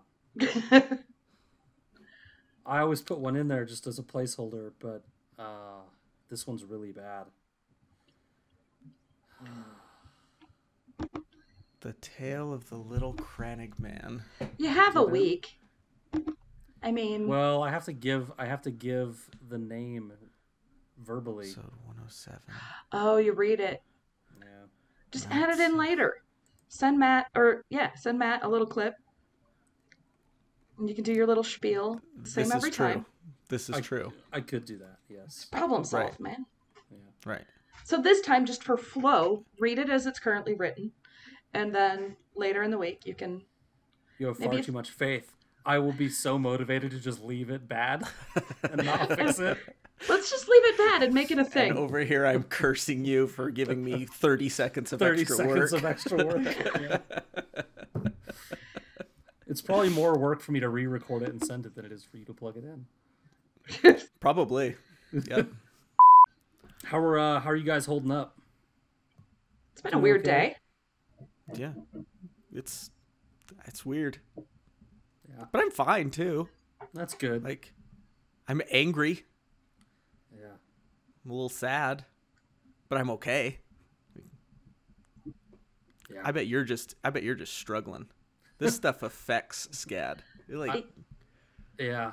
I think there was a time when I believed that I was like reasonably resilient, just in general, and I was either lying to myself or I've gotten much weaker because this stuff just kills me. So you take it a level beyond the doom scrolling and just kind of own it personally. Yeah, I mean, I've spent a lot of time doom scrolling the last couple days, and a lot of time just like in bed, like not dealing with the world, and yeah, you gotta learn to just push those feelings down, like disassociate, bitch. Just like conceal, don't feel. Yeah. And then one day just take it all out on the kids. Yeah, explode. Burst like a bottle of ketchup in the heat. Just go for it, man. Is that a thing? I don't know. A bottle of ketchup in the heat? It's an old comrade. It's no, it's not. We kept our ketchup in the fridge with a little bit of water. We had powder ketchup. You had to mix it. We had dehydrated tomatoes. Well, I'm sorry, man. I've been thinking about you because I know this stuff it weighs on you, and that's okay. It does. One quick question. Yeah, Scott, did you get Matt anything for Christmas? I did. Yeah. Okay, I don't want to know. It's fine. It's between the two of you. I mean, it's just a vibrator. It's all personal. It's okay. That's heartfelt. He didn't hear that. That was hilarious. Did it have a swivel head? You know, one of those little gyrating tips. He got. Oh, what? When you took your headphones out, I didn't realize that, but I told her that I got you a vibrator. And then you put your headphones like back one. He got nice. me a Star Wars book. We both got each other Star Wars books. That's right. That's cute. How cute is that? Yeah. That is nice. Did you see the news? It came out like, I don't know, an hour ago or 2 hours ago? No, what happened within the last hour? I've been sitting here sweating. Ice and Fire Con is officially Oh, canceled. yeah. Oh, yeah. I did see that. Maybe It's that the was more than responsible 2 hours choice. ago. That's when I saw it. Yeah. It is.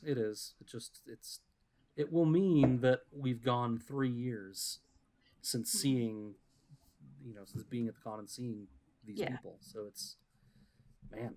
Well, then these Meet the Kalasar episodes are well timed. It's filling a gap. Perfect. You're right. Filling a gap is what I do best. Well, I was going to say it. Depends on the gap. I don't fill it all the way. If it's a little gap. Misty Scad. We're splitting hairs. Yeah, technically. Oh no. Put some clippies in. That's an outtake. Let's hope so. Should we start? Yeah, let's Start. do this thing, man. All right.